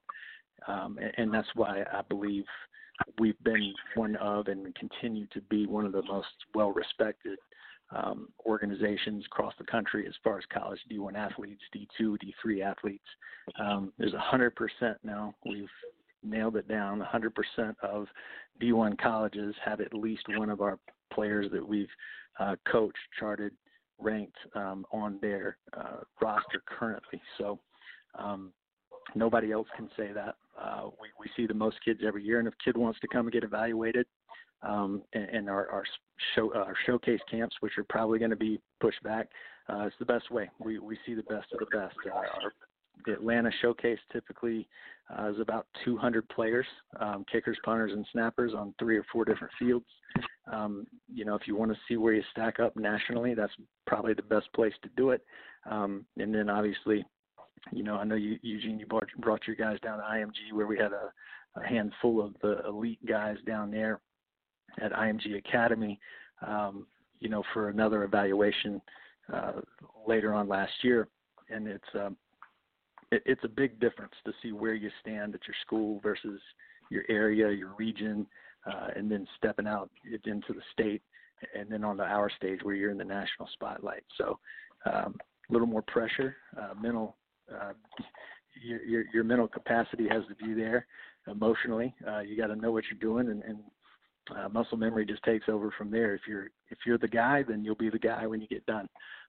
So we like our system. We feel like we've massaged it over the last 20 years and done a great job with it, and it shows in the kids that come and the kids that get produced out of the program. Live right now with, of course, the coach, and I tell you what, we've learned a lot. I've learned a lot. I know, Eugene, you do this as well on the side.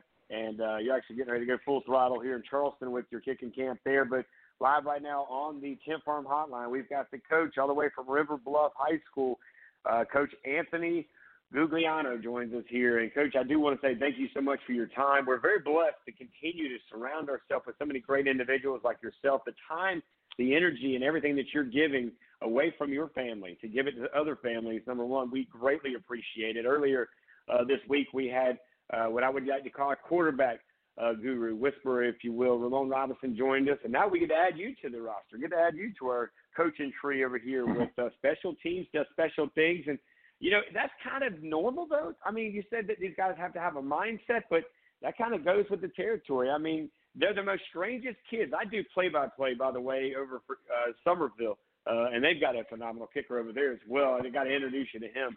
But when you think about it, I watch these guys at practice, man, they're entertaining. I mean, these guys are creating their own scenery, if you will. What is it about a kicker that just makes these guys just so much different? They're definitely a different breed. Some of it comes from isolation, and some of it comes from boredom. But you know, for the most part, they're great kids. I know one quick story when Bradley Pinion was at Clemson. Eamon Lankett kicked the ball into the pond over there at the training facility, and they ended up getting into one of the tubs and using their helmet as a row to get out to, or a paddle to get out to the ball, and you know, they got caught, got in trouble for it, but yet very entertaining, you know, to be a specialist with the things and the little bit of downtime that they get. You can't kick for 3 hours. It's just impossible. They kick themselves out, and it is a craft. Here at River Bluff, it's a little bit different. We like our kickers to warm up with our wide receivers, and they go by their own names. They don't go by, hey, kicker, hey, punter. You know, everybody knows them by name. They're part of the team. But yeah, definitely a different breed. Mentally, they have to be prepared, and that's what we try to do the best with them and try to get them to understand. And, you know, Eugene's heard me say this before, and I say it multiple times, but, you know, a quarterback goes out and throws 30 passes for the game, and he ends up at, 70, 75%, something like that. You know, he's done pretty well for the game. You know, kicker goes out and hits 3-4 field goals, and he goes 75%. Well, he might not be so liked on the bus if they end up losing that game.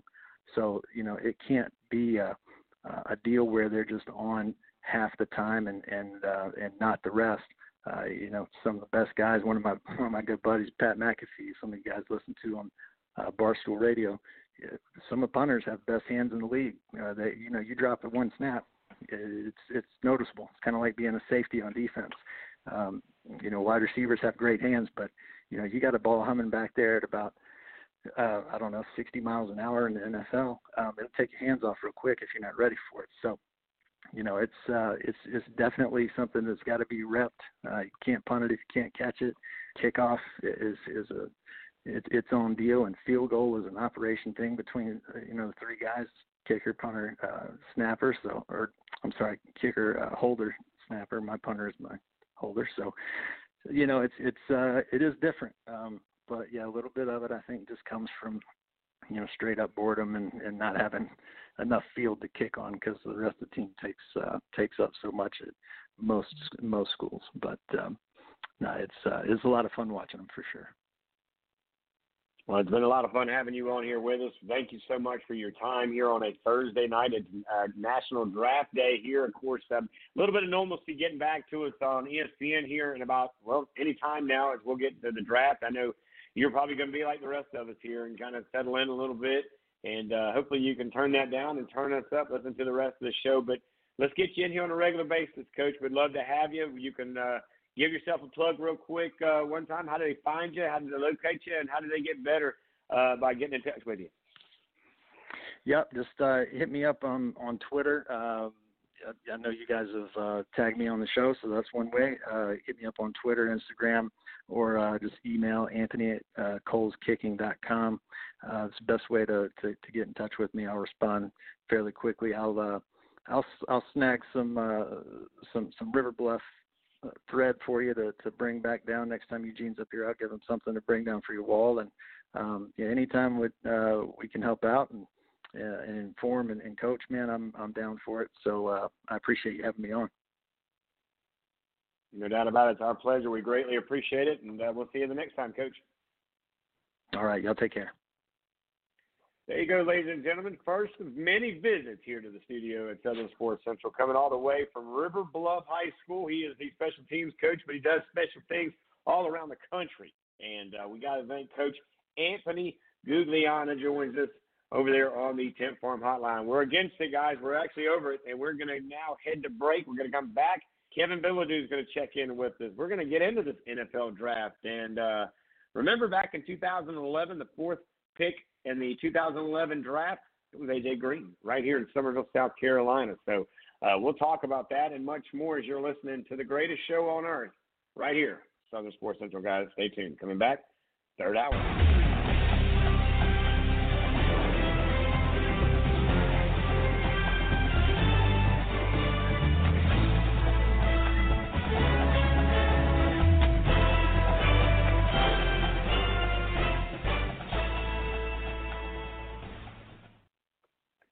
Hey, welcome back, everybody. I'm Richie Allman, alongside the coach, Eugene Benton here, as it is National Draft Day. It kicks off today, and it'll be the next few days. We'll get a little bit of football, and it'll be a lot of fun.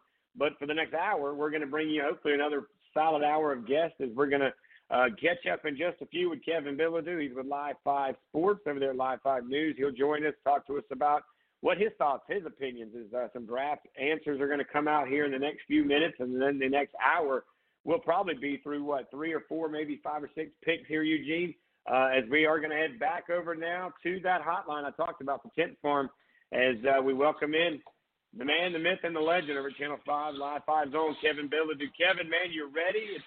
It's draft day, baby. It's kicking off. I'm excited, man. It's good that something's finally going on. We've been waiting for, feels like months now. Man, you guys have done, by the way, congratulations to you guys filling up the time. I don't know how you're doing it. I mean, anything from, backyard barbecues or whatever, but, when you look at it, what's been the hardest thing, and how are you guys over there kind of kept up? You and your sidekick, that guy, by the way, I had a chance to meet him this year at the football games. Great guy. You guys make a really good one-two punch. But what's been kind of the biggest hit minus, and we're going to get into the coaches in just a minute, but other than the coaching carousel in the Low Country, what's been kind of the most interesting thing you've learned that you didn't know prior to some of this situation? Oh my God. I mean, it's been a crazy couple of weeks, and like you said, the coaching carousel has really filled up a lot of our time, and this week really the draft has taken most of our time. Talking about all the local guys that are going to hear their name called over the next couple of days. So that's really been the big thing. And I'll tell you, one of the things I didn't know is how big the esports things are really getting. Many emails about leagues that are starting, and I know Porter Gal's got a league going on right now for Rocket League, I think. So that I was surprised with how much they're, everyone's kind of moving over to that. We see the iRacing and NASCAR and that kind of stuff. So that's good to see. Yeah, it's been a lot of fun. Unfortunately, it's cost one NASCAR driver his job because not the smartest situation there. We won't get into that. But other than that, you start to kind of look at some things. We just heard that the high school league is done. They are not going to be able to do anything. Why? Because the high school, the schools in general have shut down for the rest of the year. What's your thoughts on something like this? You've covered sports a long time. You've been a Charlestonian or a Somervillian, if you will, for quite some time since you've relocated, down here in this area. But kind of give me your take from it, from the news desk, and what you guys are seeing over there at Channel 5 when it comes to such a huge announcement yesterday. Yeah, I mean, it was really the only decision that really made sense at this point. And, I was talking to Wando's soccer coach, their girls soccer coach, Shannon Champ yesterday, and I talked to her about the fact that, a lot of parents were upset that they called off the rest of the sports season. And I asked her what she thought about that. And she said, I haven't seen my team in 6 weeks. So how am I going to, if they decided to start the season up again, how am I going to get them together and get them in game shape to presumably start the playoffs right away? And, at the same time, they've got to be focused on academics and getting their class stuff ready. So that really kind of put it in perspective. Like when you think about the fact that these teams haven't been together now for 6 weeks, really just doesn't make any kind of sense how they can get going. I also talked to Mike Darnell, the head baseball coach over at Bishop England, and he was saying, kind of the same thing, just that if you restart this thing and, you just go right to the playoffs, then it's just going to be the team that kind of has the most talented players on it are just going to come back and just beat up everyone else. And, it doesn't matter if you put the best team together just after this much time of being away, then that doesn't really matter what kind of team you have. It's just going to be who has the best one or two players in each sport. Yeah, I would agree with you. And that's something that I got into with a couple of athletic trainers around the state here on the show and off the air as well. And it's going to take 3 weeks prior to even getting on the field to get back into physical shape, because I'm not thinking that most of our athletes probably were working out and doing things. I mean, you do see some few on social media, but a lot of them, they've got a lot of things going on. They're not used to being a homeschool student. That's something new. There was just a lot of ifs, ands, and buts. And, I kind of understood the high school league trying to drag it a little bit, give them some hope, be optimistic. But the reality part, once they shut the school down, I kind of thought, don't see it happening. And quite frankly, I'm actually a little concerned about the fall season. What's your take on the fall as we have the unsure things there? And, of course, social distancing still going to be a thing in August and September, no matter where we are as far as playing football here in the next few months. Yeah, I mean, that seems to be the big money question for everybody, because, we've talked before, but, all the sports are great, but we all know that it's football that really brings in the money, especially in high school. And football goes a long way, especially at these bigger schools, to funding, all the other sports, during the course of the season. So, they are, from what I listened in on the high school league meeting yesterday, and they seem pretty hopeful that, by about the beginning of August, that schools are going to be able to go back, be on track to go back when they're supposed to, and that beginning of August, the fall team should be able to start practicing, and that's, of course, contingent upon everyone doing what they need to do now, and that's social distancing and staying away from each other and not letting this thing spread anymore. Yeah, I agree with you. We're live right now with Kevin Bilodeau, Live 5 Sports over here in Charleston, South Carolina, from the Live 5 News Group over there. We had Bill Sharp, by the way, with us on Tuesday. Man, that's a sharp dude. Been doing this for 47 years. Wow. He said you said some nice things about me, and I definitely owe you a steak dinner because that was really nice of you. And not sure how all of it was true, but he did a great job. We even got a guest appearance from William, his son, and it was just cool. You guys, you and I, and of course it started with Andy and you and I and all, but what a great relationship, and it's fun to work with you, man. I just want to say this while everything's going in chaos. Thank you so much for always – it could be sometimes the last minute. It could be whatever, but you've always been that guy that's said, hey, man, whatever you need, I got you, and I appreciate that. Absolutely. And, Sharp's one of the best people I've worked with, in the, almost 20 years now I've been doing this. And, my favorite thing with Sharp was, I don't know if you remember this from gosh, it was probably about 9-10 years ago now. But the one time I always remember looking at Sharp and just going, this guy is amazing, was the time there was a guy who pulled his car up on the Ravenel Bridge, and he wrote on the side of it that he'd had a bomb in there. And he did this at I want to say 2 p.m. on a Friday or something. And we broke in live, and Sharp was out there. And I swear to God, he talked for, I want to say 4.5, close to 5 straight hours. We're up there trying to get reporters to talk, on the bridge to talk about this thing, but Sharp is just there going, and he just doesn't stop if you don't make him. So he's an incredible specimen on that broadcast table, and it's just like nothing I've ever seen. And I'm really glad to call him my friend, and it's an honor to work with him every day. Yeah, no doubt about it. We asked him a question, and, man, like you said, he ran with it, and the stories he has are just alone. But the one that I remember, and we are going to get back to some sports stuff here, was when I asked him, I said, what's the most craziest thing you've seen at Charleston? And he said, this situation right here, yeah. COVID-19, never could imagine it. Now, this is a guy that covered Hurricane Hugo. He saw a lot of things going on. He saw a lot of things just overall in his time of 47 years. But this COVID thing's kind of taken it by a storm here, and kind of get back into it. The one thing that kind of kept us a little bit, I guess, with some interesting here is we've had 17 new coaches named in the Low Country. I think we've all stapled, and we now have coaches everywhere, because Woodland was the last that finally mentioned that they have finally figured out who they're going to have run the program, and they've got a good one over there. But tell me this, and you and I talked a little bit before we got you in here, but top three, who do you think the top three winners here, and as far as this coaching carousel in the 2020 lottery, if you will? I mean, I've been saying for the last 5-6 years, I don't know why Art Craig doesn't get hired at a 5A school.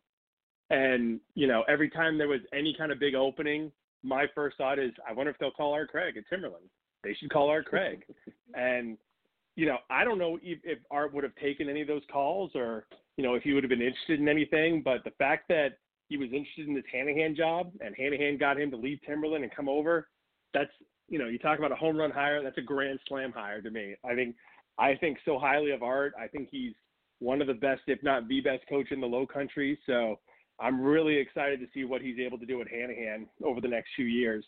And, I've talked to him a little bit, and, he's told me he really thinks they've got the talent there. He's not sure they're going to win a state title in the first year, but he definitely thinks they can build something over there.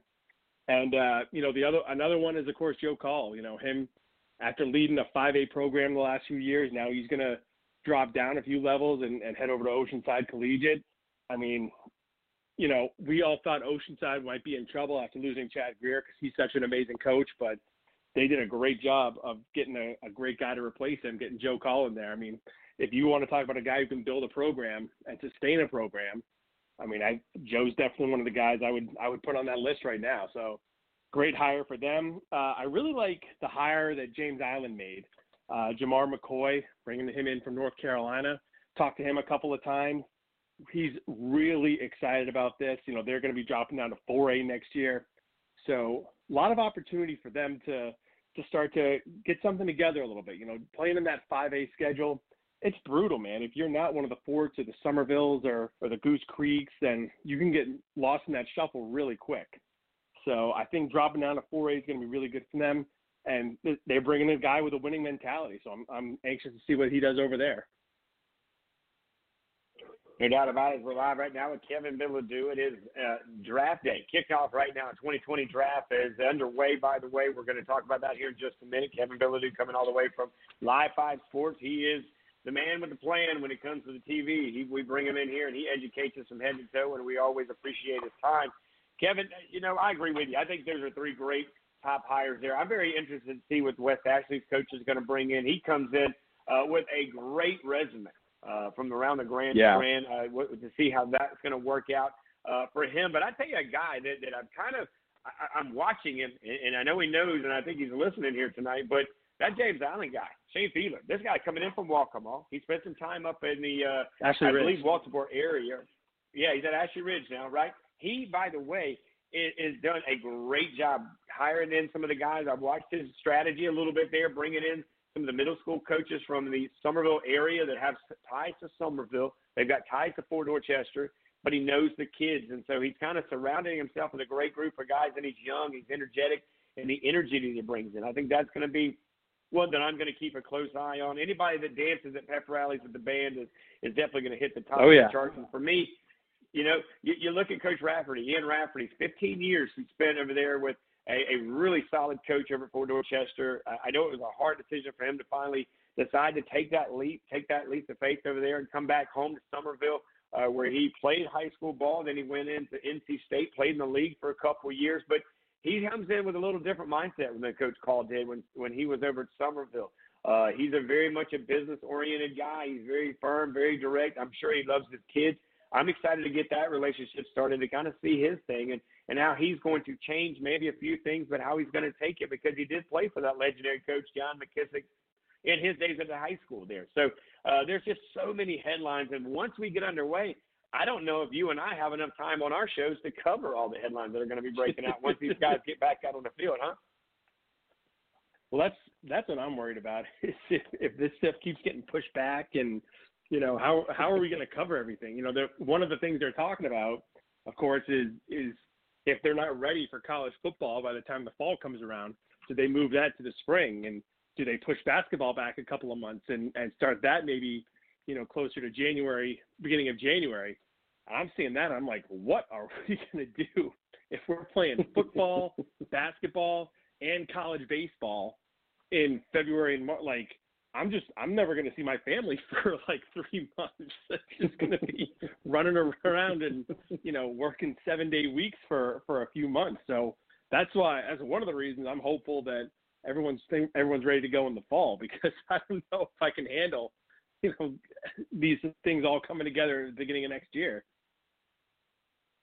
Well, it's going to be interesting. And just think about this, though. We could see multiple things. I mean, the Kentucky Derby's got to be played. You're going to get the NASCAR races up and running. I mean, you really could watch an entire weekend of nothing but sports and about 9 different major sports, not to mention high school football would kick it off on a Friday night. So, yeah, like you said, they may actually have to give you your own little 1-hour show or 2-hour shows there on the TV as well. But it should be a lot of fun here. Oh, yeah. So no more covering underwater basket weaving or cornhole or anything like that. No. Before we get into this draft coming up, let me ask you this. When you kind of look at some of the stories that you've kind of put together and you've seen a lot of things coming out of this thing, what's the one positive thing out of the sports world that you've seen that's come out of this COVID-19? It's been really cool to see it, just everybody coming together and, seeing the schools at every level, trying to do their best to keep the kids engaged. Berkeley did something really cool a couple of Sundays ago where they left the lights on a Sunday night on all their spring sports fields. And, they sent out the pictures to show the kids, we're still thinking of you and we'll be here when all this is over. Stuff like that I thought was really cool. And, even if I've got, kids here myself, I got a son in 3rd grade and, seeing them do the Zoom meetings a couple times a week and how excited the kids are just to be able to talk to their friends over the Zoom on their iPad. And that's been really cool to see. And it's just good to see that everyone's, doing their best to stick together and try to come out on the other side of this thing. All right, now Kevin Bilodeau, he is the man with the plan. He is our connection to the TV screen over there at Live 5 News with Live 5 Sports. Of course, Kevin, it is the big day for the NFL, and it's weird because the Jet fans aren't sitting there. This is like their Super Bowl, by the way. I enjoy watching a lot of teams like that. They're fans, right? That Jets, Jets. Not going to happen unless they pre-recorded it or show some stuff from last year. But when you kind of look at it, let's stay locally first before we try to get into some of this stuff here. Locally, you have Javon Kinlaw from Goose Creek, who's at the University of South Carolina. You've got a gentleman, I believe, in the Berkeley area from South Carolina State. You've got guys all over the board here. What's the 1 or 2 or 3 guys that you're looking at here locally that you could see these guys possibly going as early as today, if not as late as tomorrow? Well, yeah, I mean, like you said, Javon Kinlaw, he's going to go tonight. It's just a matter of where. The mock drafts we've been looking at, you can see him go as high as number 6. I haven't seen anything that hasn't gone past the top 20. So, just an incredible story there. That kid's been through so much, and now he's about to see his dreams come true tonight. So that's going to be amazing for him. John Simpson from Fort Dorchester, he's been playing up at Clemson the last 4 years. All-American on the offensive line for the Tigers. Been a part of, however many national championship games in the last few years. He's going to go, I would guess, towards the end of tomorrow, if not early Saturday. And then you mentioned the kid from Berkeley, Alex Taylor. That kid is a monster. He is, he started off as a basketball player, moved over to football, but he's 6'8" on the offensive line, over 300 pounds. So he might be more of a project pick. So someone might take him in the later rounds on Saturday. But when you have that kind of size, it doesn't matter, where you played or the competition you played. Somebody's going to give you a shot to see what they can mold you into. So those 3 guys definitely, and also Michael Barnett from Woodland, played down at Georgia. He's been working out really hard, I know, so he's going to be hoping for a shot. He might be more of a free agent type after this is all done. So, but he's a name that I think he'll definitely get a shot somewhere. I'll tell you, it's going to be an interesting night for a lot of these individuals. And, I couldn't imagine sitting there looking at your phone. And, of course, tonight, you should see a lot of quarterbacks. Is this one of the most heaviest quarterbacks? I know Joe Burrow's on the board. It's where is he going to land? Of course, the former quarterback at Alabama that finished his days at Oklahoma, he's actually gotten better since his transfer there. kind of talk about the draft and your overall assessment of how the first night goes, and do they knock a lot of quarterbacks off this thing early? Yeah, it's funny. It seems like the last few years, there's always talks, there's a quarterback at the top, and then you hear about other quarterbacks that are going to go later in that first round or, down farther a little bit. And then as soon as that first quarterback goes, which it's going to be early tonight with Burrow, then teams start to, kind of take notice a little bit. And then as soon as that second quarterback goes, it seems like all hell breaks loose. And now everyone who needs a quarterback starts panicking. And then that's when you start to see these teams trading up and trying to get into the top 5 and trying to get to the top 10 to get the guys they want. So I think it's going to be interesting. Burrow's obviously going to go first.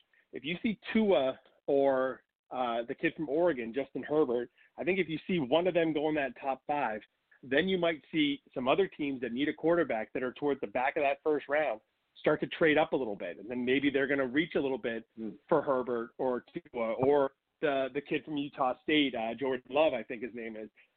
Someone might, reach on him a little bit. So that's going to be one thing to watch is how much do these guys panic when they start needing a quarterback.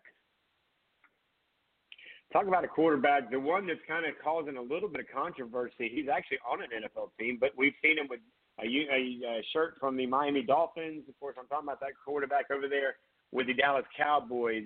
What's your take on that situation over there? And any chance that maybe there's a trade there to get some draft picks out of it and they can send them maybe to Miami to the Dolphins, who I think are looking for a quarterback as well, but this would be a seasoned quarterback. Yeah, I mean, Dallas, who knows? Jerry Jones, I mean, you talk about a wild card. It doesn't get any wilder than that. There was a report out today that Jerry, everyone's kind of in their homes for the draft, all the GMs and everything. And there was a report today that Jerry sent out a memo to his team saying, don't bother him during the draft. And he sent that to his scouts. It's like, what are you doing if you're telling your scouts not to bother you during the draft? Their whole point is this is their night to shine and to tell you what you should be doing. But Jerry apparently knows what he wants to be doing. So, Miami, it would take a haul, I think, to trade Dak Prescott. But Miami's got 3 first-round picks, I think, and more, in the rounds after that. So if there was a team that was going to try to do something like that, it would definitely be Miami.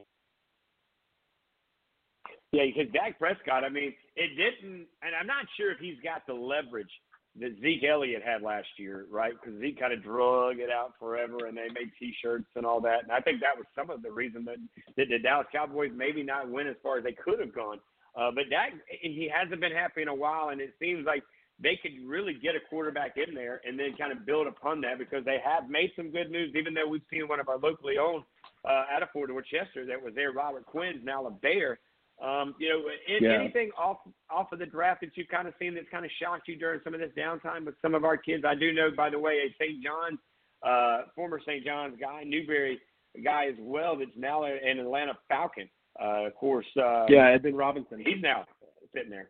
Yeah, so talk to me a little bit about Edmund Robinson and his situation, and maybe any other guys that have kind of moved around a little bit during this downtime. Yeah, Edmund, he's had quite a story. He was a 7th-round pick by the Vikings, I want to say in the 2014 draft. Played a couple seasons in Minnesota, bounced around a little bit. Then he played last spring with the AAF, and he played this past spring with the XFL. And my 8-year-old's jumping around because they just made the Joe Burrow pick official. So that one is done. He's going to Cincinnati. And but yeah, so Edmund, it's great. He played in the AAF, played in the XFL. I think he knows this is going to be his last shot in the NFL, and he's got a shot now with the Falcons. So, happy to see what he'll be able to do. And you talk about Burrow in Cincinnati, and, of course, there's A.J. Green there. So he's a guy that's been talked about who's been, maybe they've been looking to move him the last couple of years. But now that you've got a quarterback like Burrow, I mean, having a guy like A.J. to throw to, that's a nice way to come into the league. No doubt about it. AJ, by the way, in 2011 was the 4th pick in the 2011 draft, a former Somerville Green Wave, a former University of Georgia Bulldog. Now, of course, he's kind of trademarked and made his way over there with Cincinnati, and now he's got a quarterback over there that can maybe make him a little bit, make him a little bit more money, get him a ring, and do what they need to do there. So that's a big one there. Kevin, I know you got the kids there, man. I don't want to take the moment away from you. I do, again, want to say thank you so much for always being willing to help me out here on the show. You're a huge asset and a huge contributor to making us better every time you visit us. And just stay safe, man. And hopefully once we clean out, and by the way, my pledge to buy you that steak dinner has now made it in social media. So if it's on the internet, it's got to be real. So I'll buy you that steak dinner. Let's get some things opened up, and we'll have to hit maybe Hall's Chop House or something over there.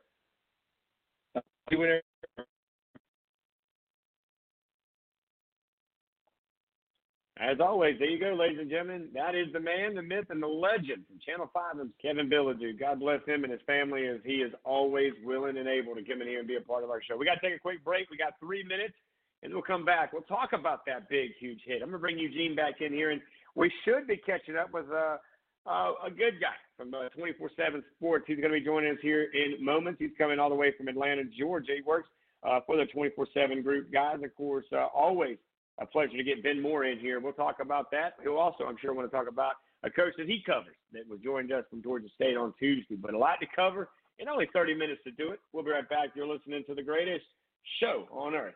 This is Southern Sports Central, guys. We'll be right back.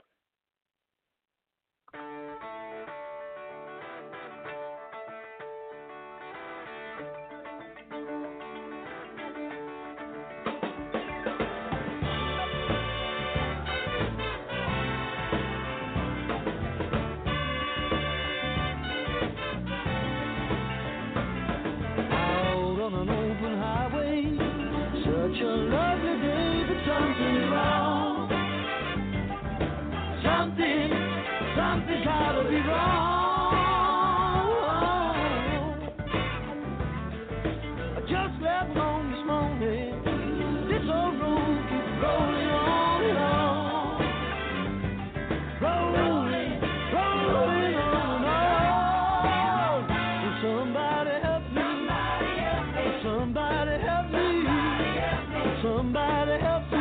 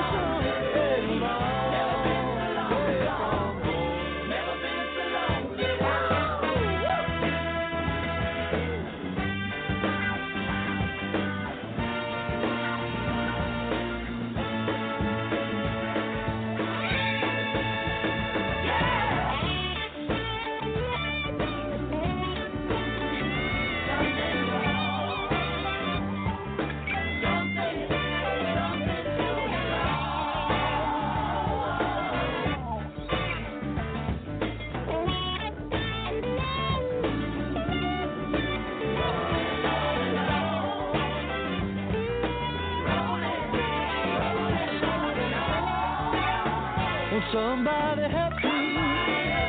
Somebody help me. Somebody help me. Oh, never been so lonesome and alone. Never been so away from home. Never been so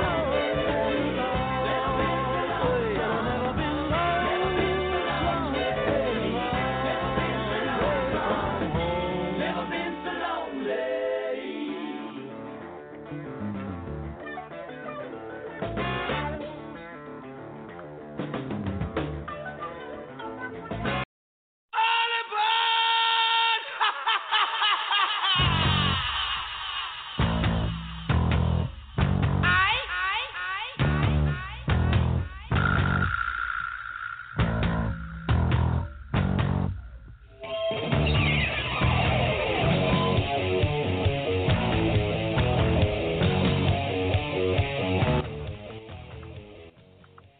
Hey, welcome back, everybody. I'm Rich Elman alongside the coach, Eugene Benton, for a final 30 minutes of Southern Sports Central, 3 hours long and strong as we bring it to you on a Thursday wet night here in Summerville, South Carolina, the 23rd day of April. There you go. It's April. And this is the Factory Studios' very own. Of course, we want to thank the Factory for being a part of what we do day in and day out, not just on the air, but off the air.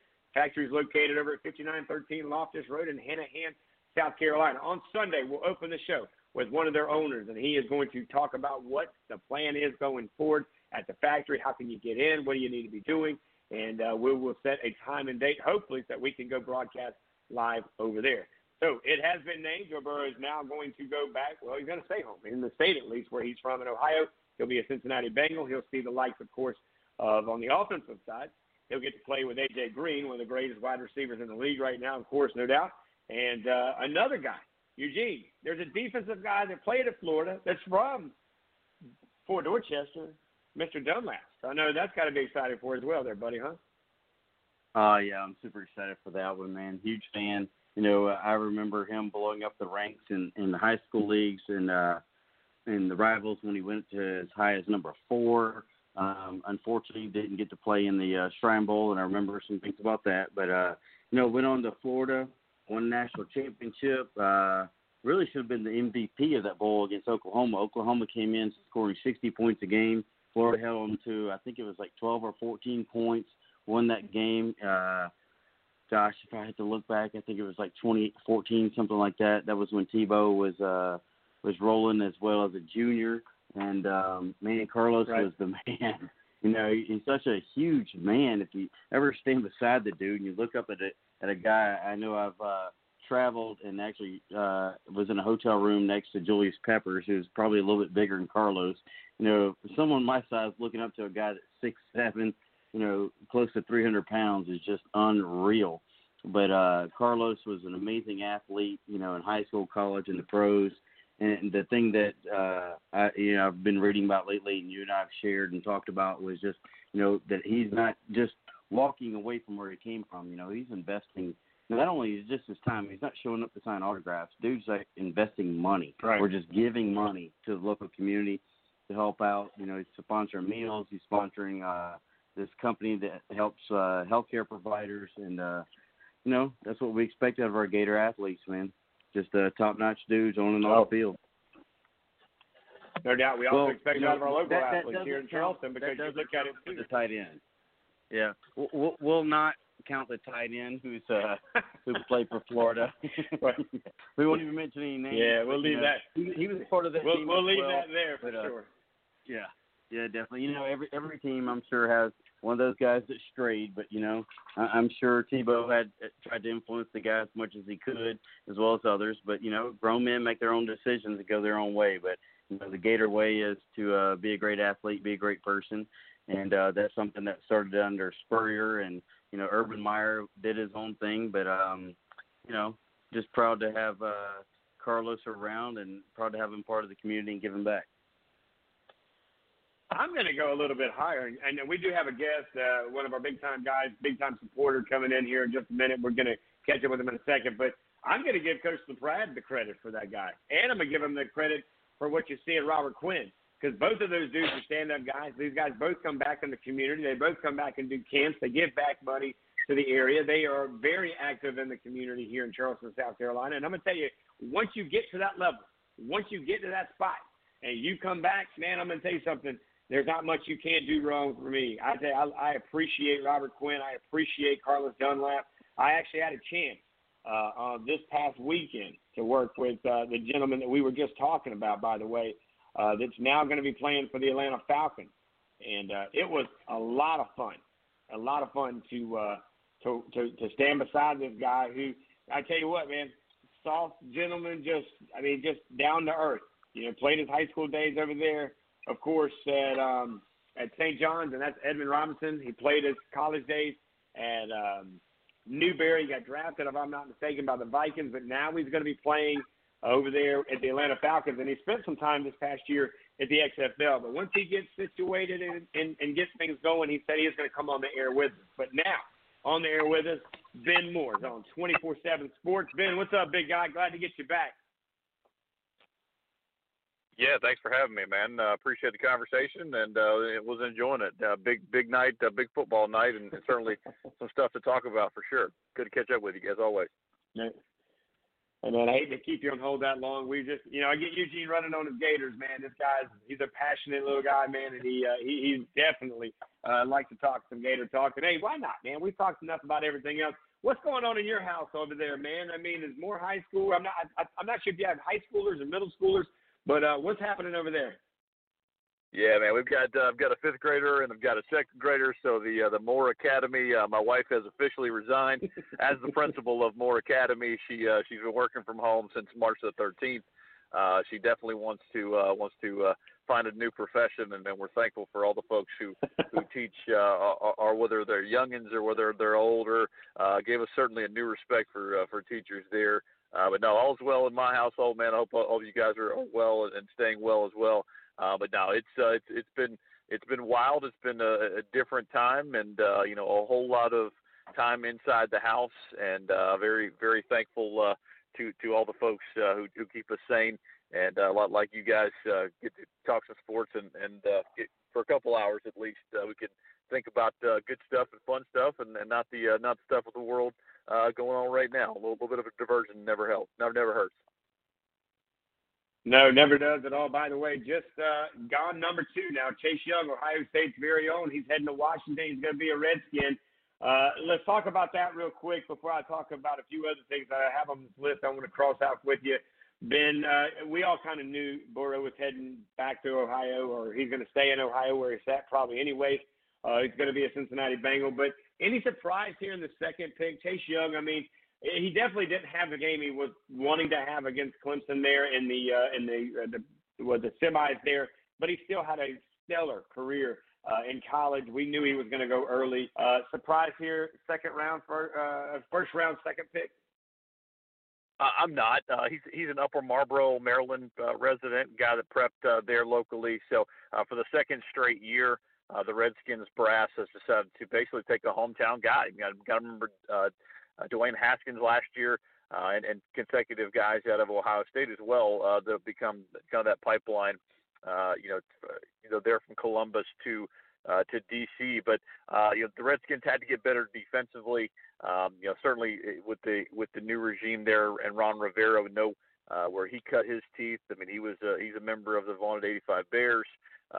Knowing that he played on that defensive side of the ball, he's going to want a defensive lineman really to set the tone out there, and that team has lost a ton. This offseason as well. Most notably, the quarterback in Cam Newton, their defensive leader in Luke Kuechly.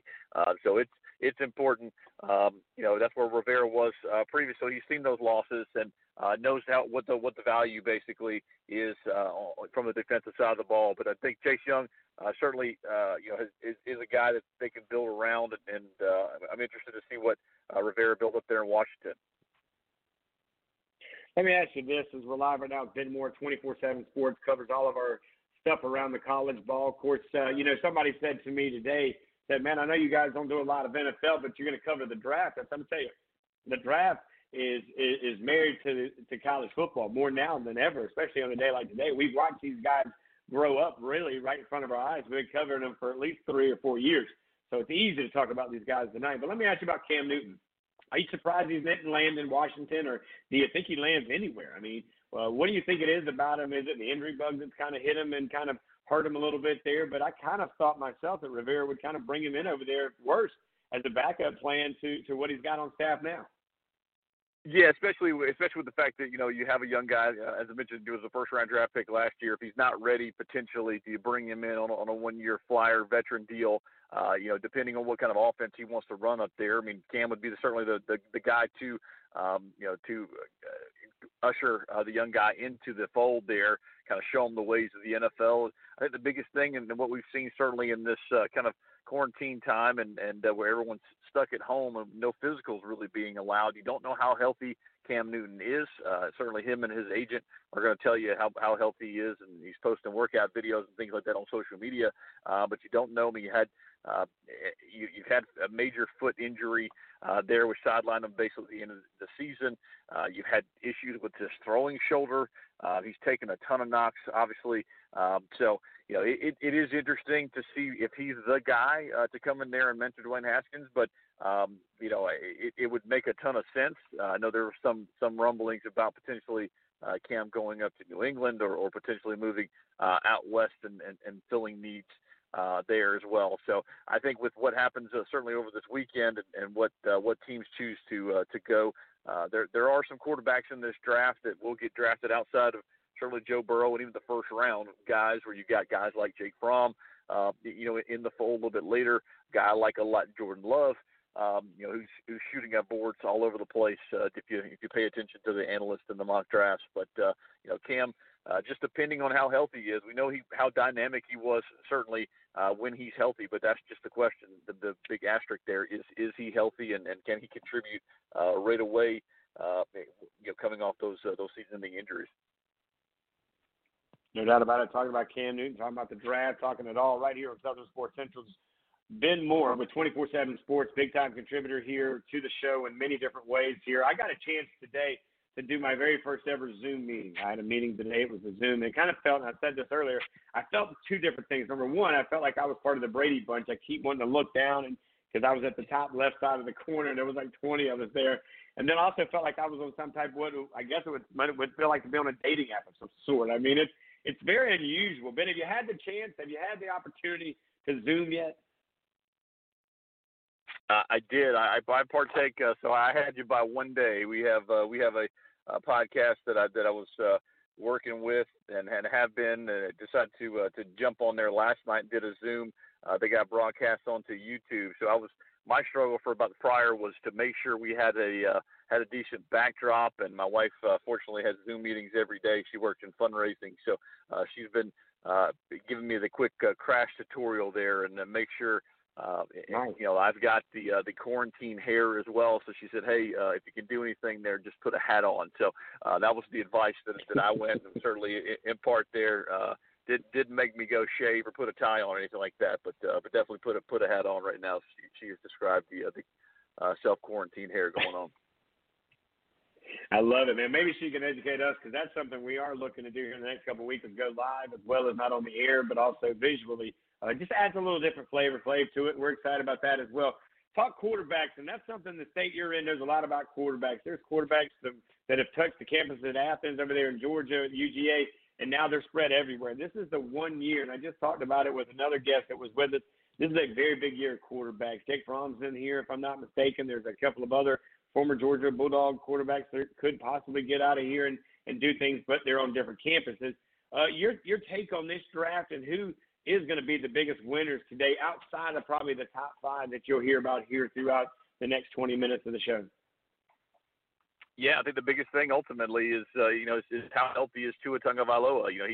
He's really the question mark there. There's been a lot of conversation and talk about what the Miami Dolphins are going to do. Do you trust the medical reports? Do you trust that he had basically, again, surgeries on his ankles, also his hip surgery and knowing what's going on with that. Also, he's not a big 6'3", 6'4", 6'5" guy either. He's only about 6 foot. More probably compares body style-wise to a guy like Drew Brees, being able to take shots in the NFL and knowing how risky that can be. Certainly guys like Justin Herbert as well, who are on the opposite side of the spectrum. He's absolutely huge, about 6'5.5", and with a big arm. But there's a lot of question marks about him as well. As we've seen at some points, there's been some Oregon quarterbacks that have struggled historically coming out as well. And as Marcus Mariota is one of those quarterbacks as well that's looking for a job currently in the free agent market. But you mentioned Jake Fromm and even Jacob Eason. Eason is a guy looks good getting off the bus, huge arm. Didn't have a great season with Washington. Decided to come out, just kind of that opportunity. But he was a former 5-star guy out of the state of Washington, and they're guys that like him a ton. Can throw the ball through a brick wall, and certainly can make all the NFL throws. So it is a deep draft. You got good 10, 11 guys that could get drafted overall over the course of this weekend. And I know there's been a lot of chatter, certainly locally here in Atlanta, following Jake Fromm, seeing what he can do. Is he going to be a late first-round guy, second-round guy? Potentially, what does his career arc project? Knowing he didn't have spectacular numbers, part of that was the Georgia offense as well. They had just a stable of running backs during his career. They can kind of ground and pound and not allow him to go out there and throw the ball 40, 45 times a game. So that's kind of what the NFL is tilted the other way. You're getting out and throwing the ball, finding playmakers, getting them in space, and not necessarily having where the Georgia offense was the last few years. But it's going to be fun to watch, certainly see his progression and see Jacob Eason. Like I said, I like a lot. He just may need some time. He just hasn't had a ton of time on the field. So he got hurt there his second year there at Georgia, and allowed Fromm to step right in there. So it'd be interested to see who gets drafted. A little rivalry back and forth. The two guys that were in the same building there in Athens. No doubt about it. And you start looking around, and now Ohio State has the number 2 and number 3 off the board now. Of course, Chase Young goes to Washington, and just now Jeff Okudah from Ohio State, the cornerback, 3rd round, heading to Detroit, Michigan. Not having the far to go for him neither. So we'll keep an eye on the board now. Of course, the Giants are on the clock. Before we get you out of here, Ben, I got to talk to Tuesday with a coach you really know well over there. Coach Elliott joined us from Georgia State. As he was sitting around, he's done a lot of fishing, he's done a lot of TikToking, and boy, they had a great year, and he's looking forward to having more great things coming out, because he went to about 5 different high schools here in the state of South Carolina, found a quarterback, found a defensive end. I mean, he's really done well, but I don't know if you had a chance to listen in from Tuesday's show, but it was nice to catch up with a guy who, man, I don't care how busy he is, he always finds time, like you, to catch up with us. Yeah, great interview with Coach Elliott. Did get a chance to catch up and listen to him, and we've texted back and forth and have enjoyed his interactions at home, and it is very rare. Talked about it, how the April and May evaluation period for recruiting typically is one of the busiest for his coaches, and now talking basically being at home, doing virtual recruiting, doing things that way, very different. But they've been very, very active for the 2021 class, been really hitting Florida hard, hitting South Carolina as they have, blanketing Georgia, really trying to improve and build upon, another bowl season last season, and the loss coming up short against Wyoming. But the loaded starters, got nine out of the 11 starters basically are back, for 2020. Really, really excited about the offense, bullish on certainly what they can do offensively. You got multiple running backs back, and one way or the other, and the one area that is always circled, the quarterback position. I know one of your guests earlier in 2020 is vying for that position as well. He's back in South Carolina as well. Got a chance to talk to Michele Colasardo and see how he's handling all this, and he's working out and trying to do what he can to stay in shape and be ready. But Georgia State will start a freshman one way or the other at quarterback, and that's going to be interesting. But there'll be a lot of toys around for whoever wins that job to continue to lead the Panthers and hopefully get back to another bowl game, which would be their 3rd in 4 years. And I tell you what, they're doing it in big ways, and you're covering it over there, of course. Ben Moore with us now, 24/7 Sports. Ben, before I get you out of here, man, how has this helped or hurt, either way, with what you guys do in the writing? Because right now, like you mentioned, usually this is when you guys are cranking up. There's a lot of things that are usually happening, but it's happening in a different area. This has had really challenged you guys as well as us to make sure that we're covering as much as we can. But what's going on at 24/7 Sports, and how you guys holding up with all this new virtual recruiting? Yeah, it has certainly changed the way what we do on a day-to-day basis. We're still fortunate to be able to talk to recruits, and good news is you don't have to worry about school schedules. You can pretty much reach out to guys at any point, catching up and interviewing. Whether it was basketball that just opened up last Wednesday, or football. Now with a lot of these camps that'll be canceled or look like they're being canceled, over the summer. I think it's going to provide that much more opportunity for these coaches to really dive into the film, and you're seeing a whole lot more offers fly out. And I think that's the biggest thing, just catching up with these kids. We have conversations internally 24/7, do a great job with a lot of the college, content, and even the professional content. I know the draft guys are getting busy tonight. I've seen a lot of their stuff so far flying out, going back and talking about some of these prospects that are being drafted and where they were recruited, and seeing where they were hit. And a lot of these guys, not surprisingly, are 4 and 5 stars at the top of the composite rank.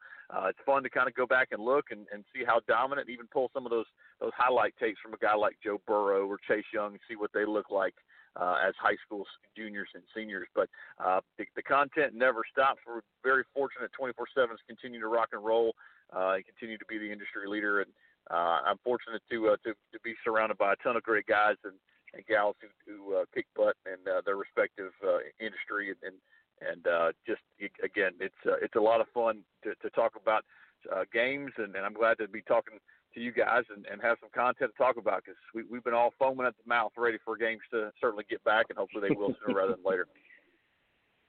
No doubt about it. One guy talking about a former quarterback for Georgia, Mike Bobo, is the new offensive coordinator at Georgia. We got to get you back in here, and maybe Tuesday, if you can find some time, we'll get you on the books and get you in here. We'll talk about Mike Bobo's hired South Carolina. We'll recap the 2020 draft. It'll be over by then, and of course, a few other things as well. Real quick, before I get you out of here, buddy, give yourself a plug. How do they find you? How do they catch up with you and keep up to date with you guys at 24/7 Sports? Yeah, appreciate it. It's at Bidmore 24/7. Come find me on Twitter and the various social media outlets. I am the publisher, Panthers.com, but you can find me all over the place. Bleacher Report and 24/7, and just try to, whenever they ask me, like whenever you ask or reach out, I'm more than happy to help. So glad you're doing well, my friend, and always good to catch up with you on the air. It's been a blessing. As soon as this thing clears up, by the way, we've already been invited for the 5th time by your head coach over there at Georgia State. So we're going to take the trip. We're coming to see you. We've got a visit to go to Cedar Grove High School. So it's going to have to be a fun-filled Friday to Sunday visit and find a close church so we can go to church with you guys as well and wrap up the weekend the right way, man. But God bless you, your family.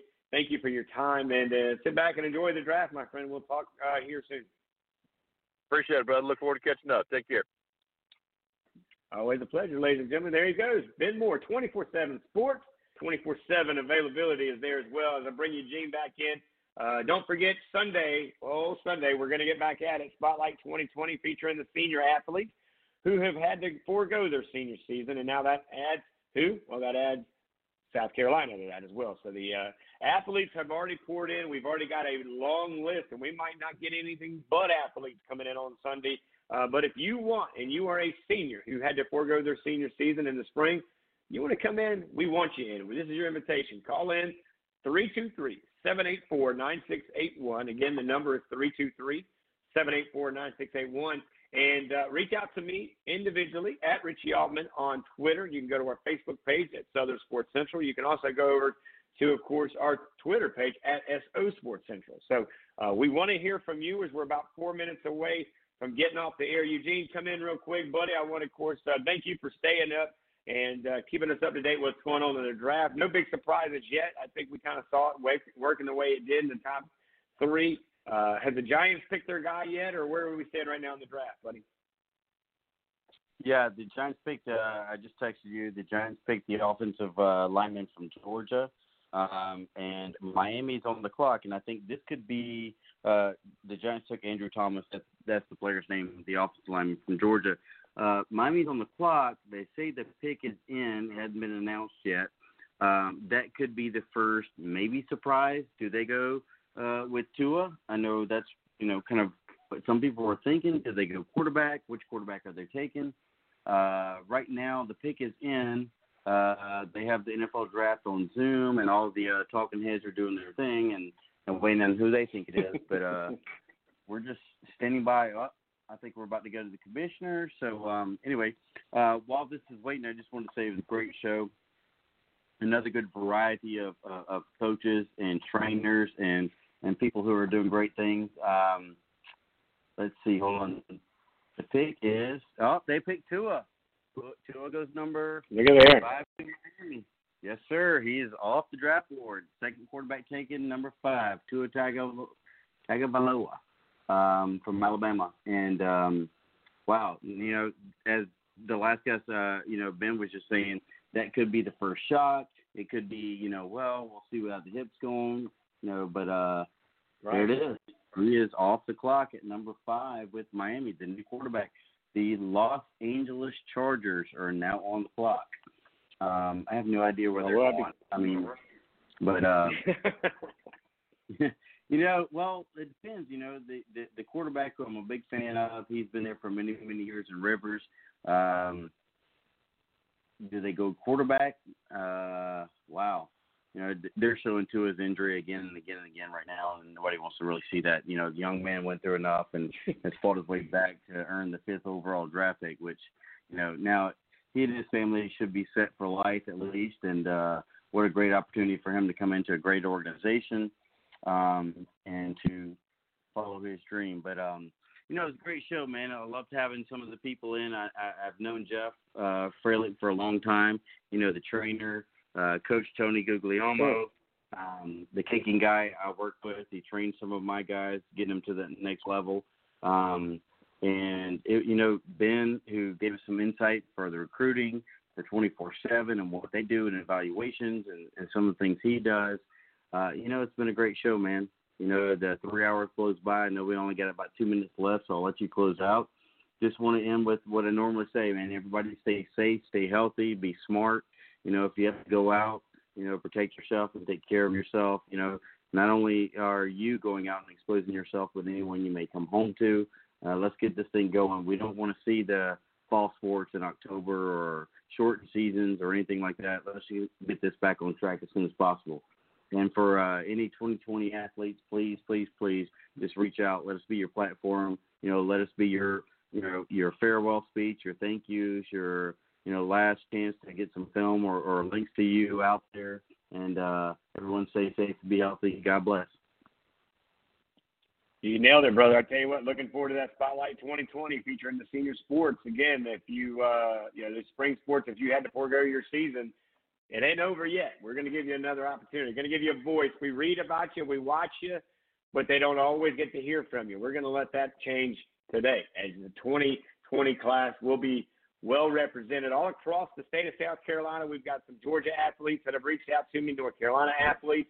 Just got a message from a New York State athlete, so that's going to be interesting as well. So we'll get into it, guys, but that will do it for today's show. I want to thank everybody that came on board. A guest list that was 5-star from the beginning to the end. I want to thank our sponsors, the Factory. They sponsor the studio, located at 5913 Loftus Road in Hanahan, South Carolina, is where the Factory is at. Of course, we're in Somerville. Then Tent Farm. Jonathan Farmer and the crew do what they do to keep you shaded, but they also sponsor the hotline over there, of course, with the Tent Farm. So I want to say God bless, take care, enjoy the draft. And we'll tell you, you got a little bit of something different to watch on behalf of all of us here at Southern Sports Central. We love you. We mean it. We look forward to seeing you Sunday night, 6 o'clock, right here on Blog Talk Radio. Follow us on Facebook at Southern Sports Central. Check us out over there, of course, on Twitter at SO Sports Central. That'll do it for tonight, guys. On behalf of all of us, all of you, God bless. Take care. We'll see you Sunday night, right here on Blog Talk Radio, guys.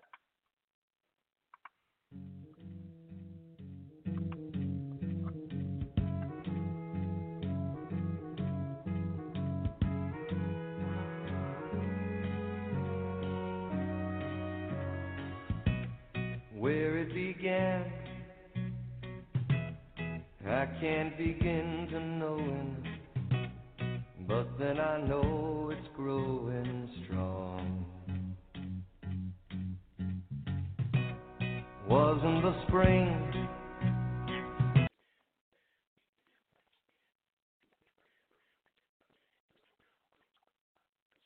Hello, it is Ryan, and we could all use an extra bright spot in our day, couldn't we? Just to make up for things like sitting in traffic, doing the dishes, counting your steps, all the mundane stuff. That is why I'm such a big fan of Chumba Casino. Chumba Casino has all your favorite social casino-style games that you can play for free anytime, anywhere with daily bonuses. That should brighten your day a little.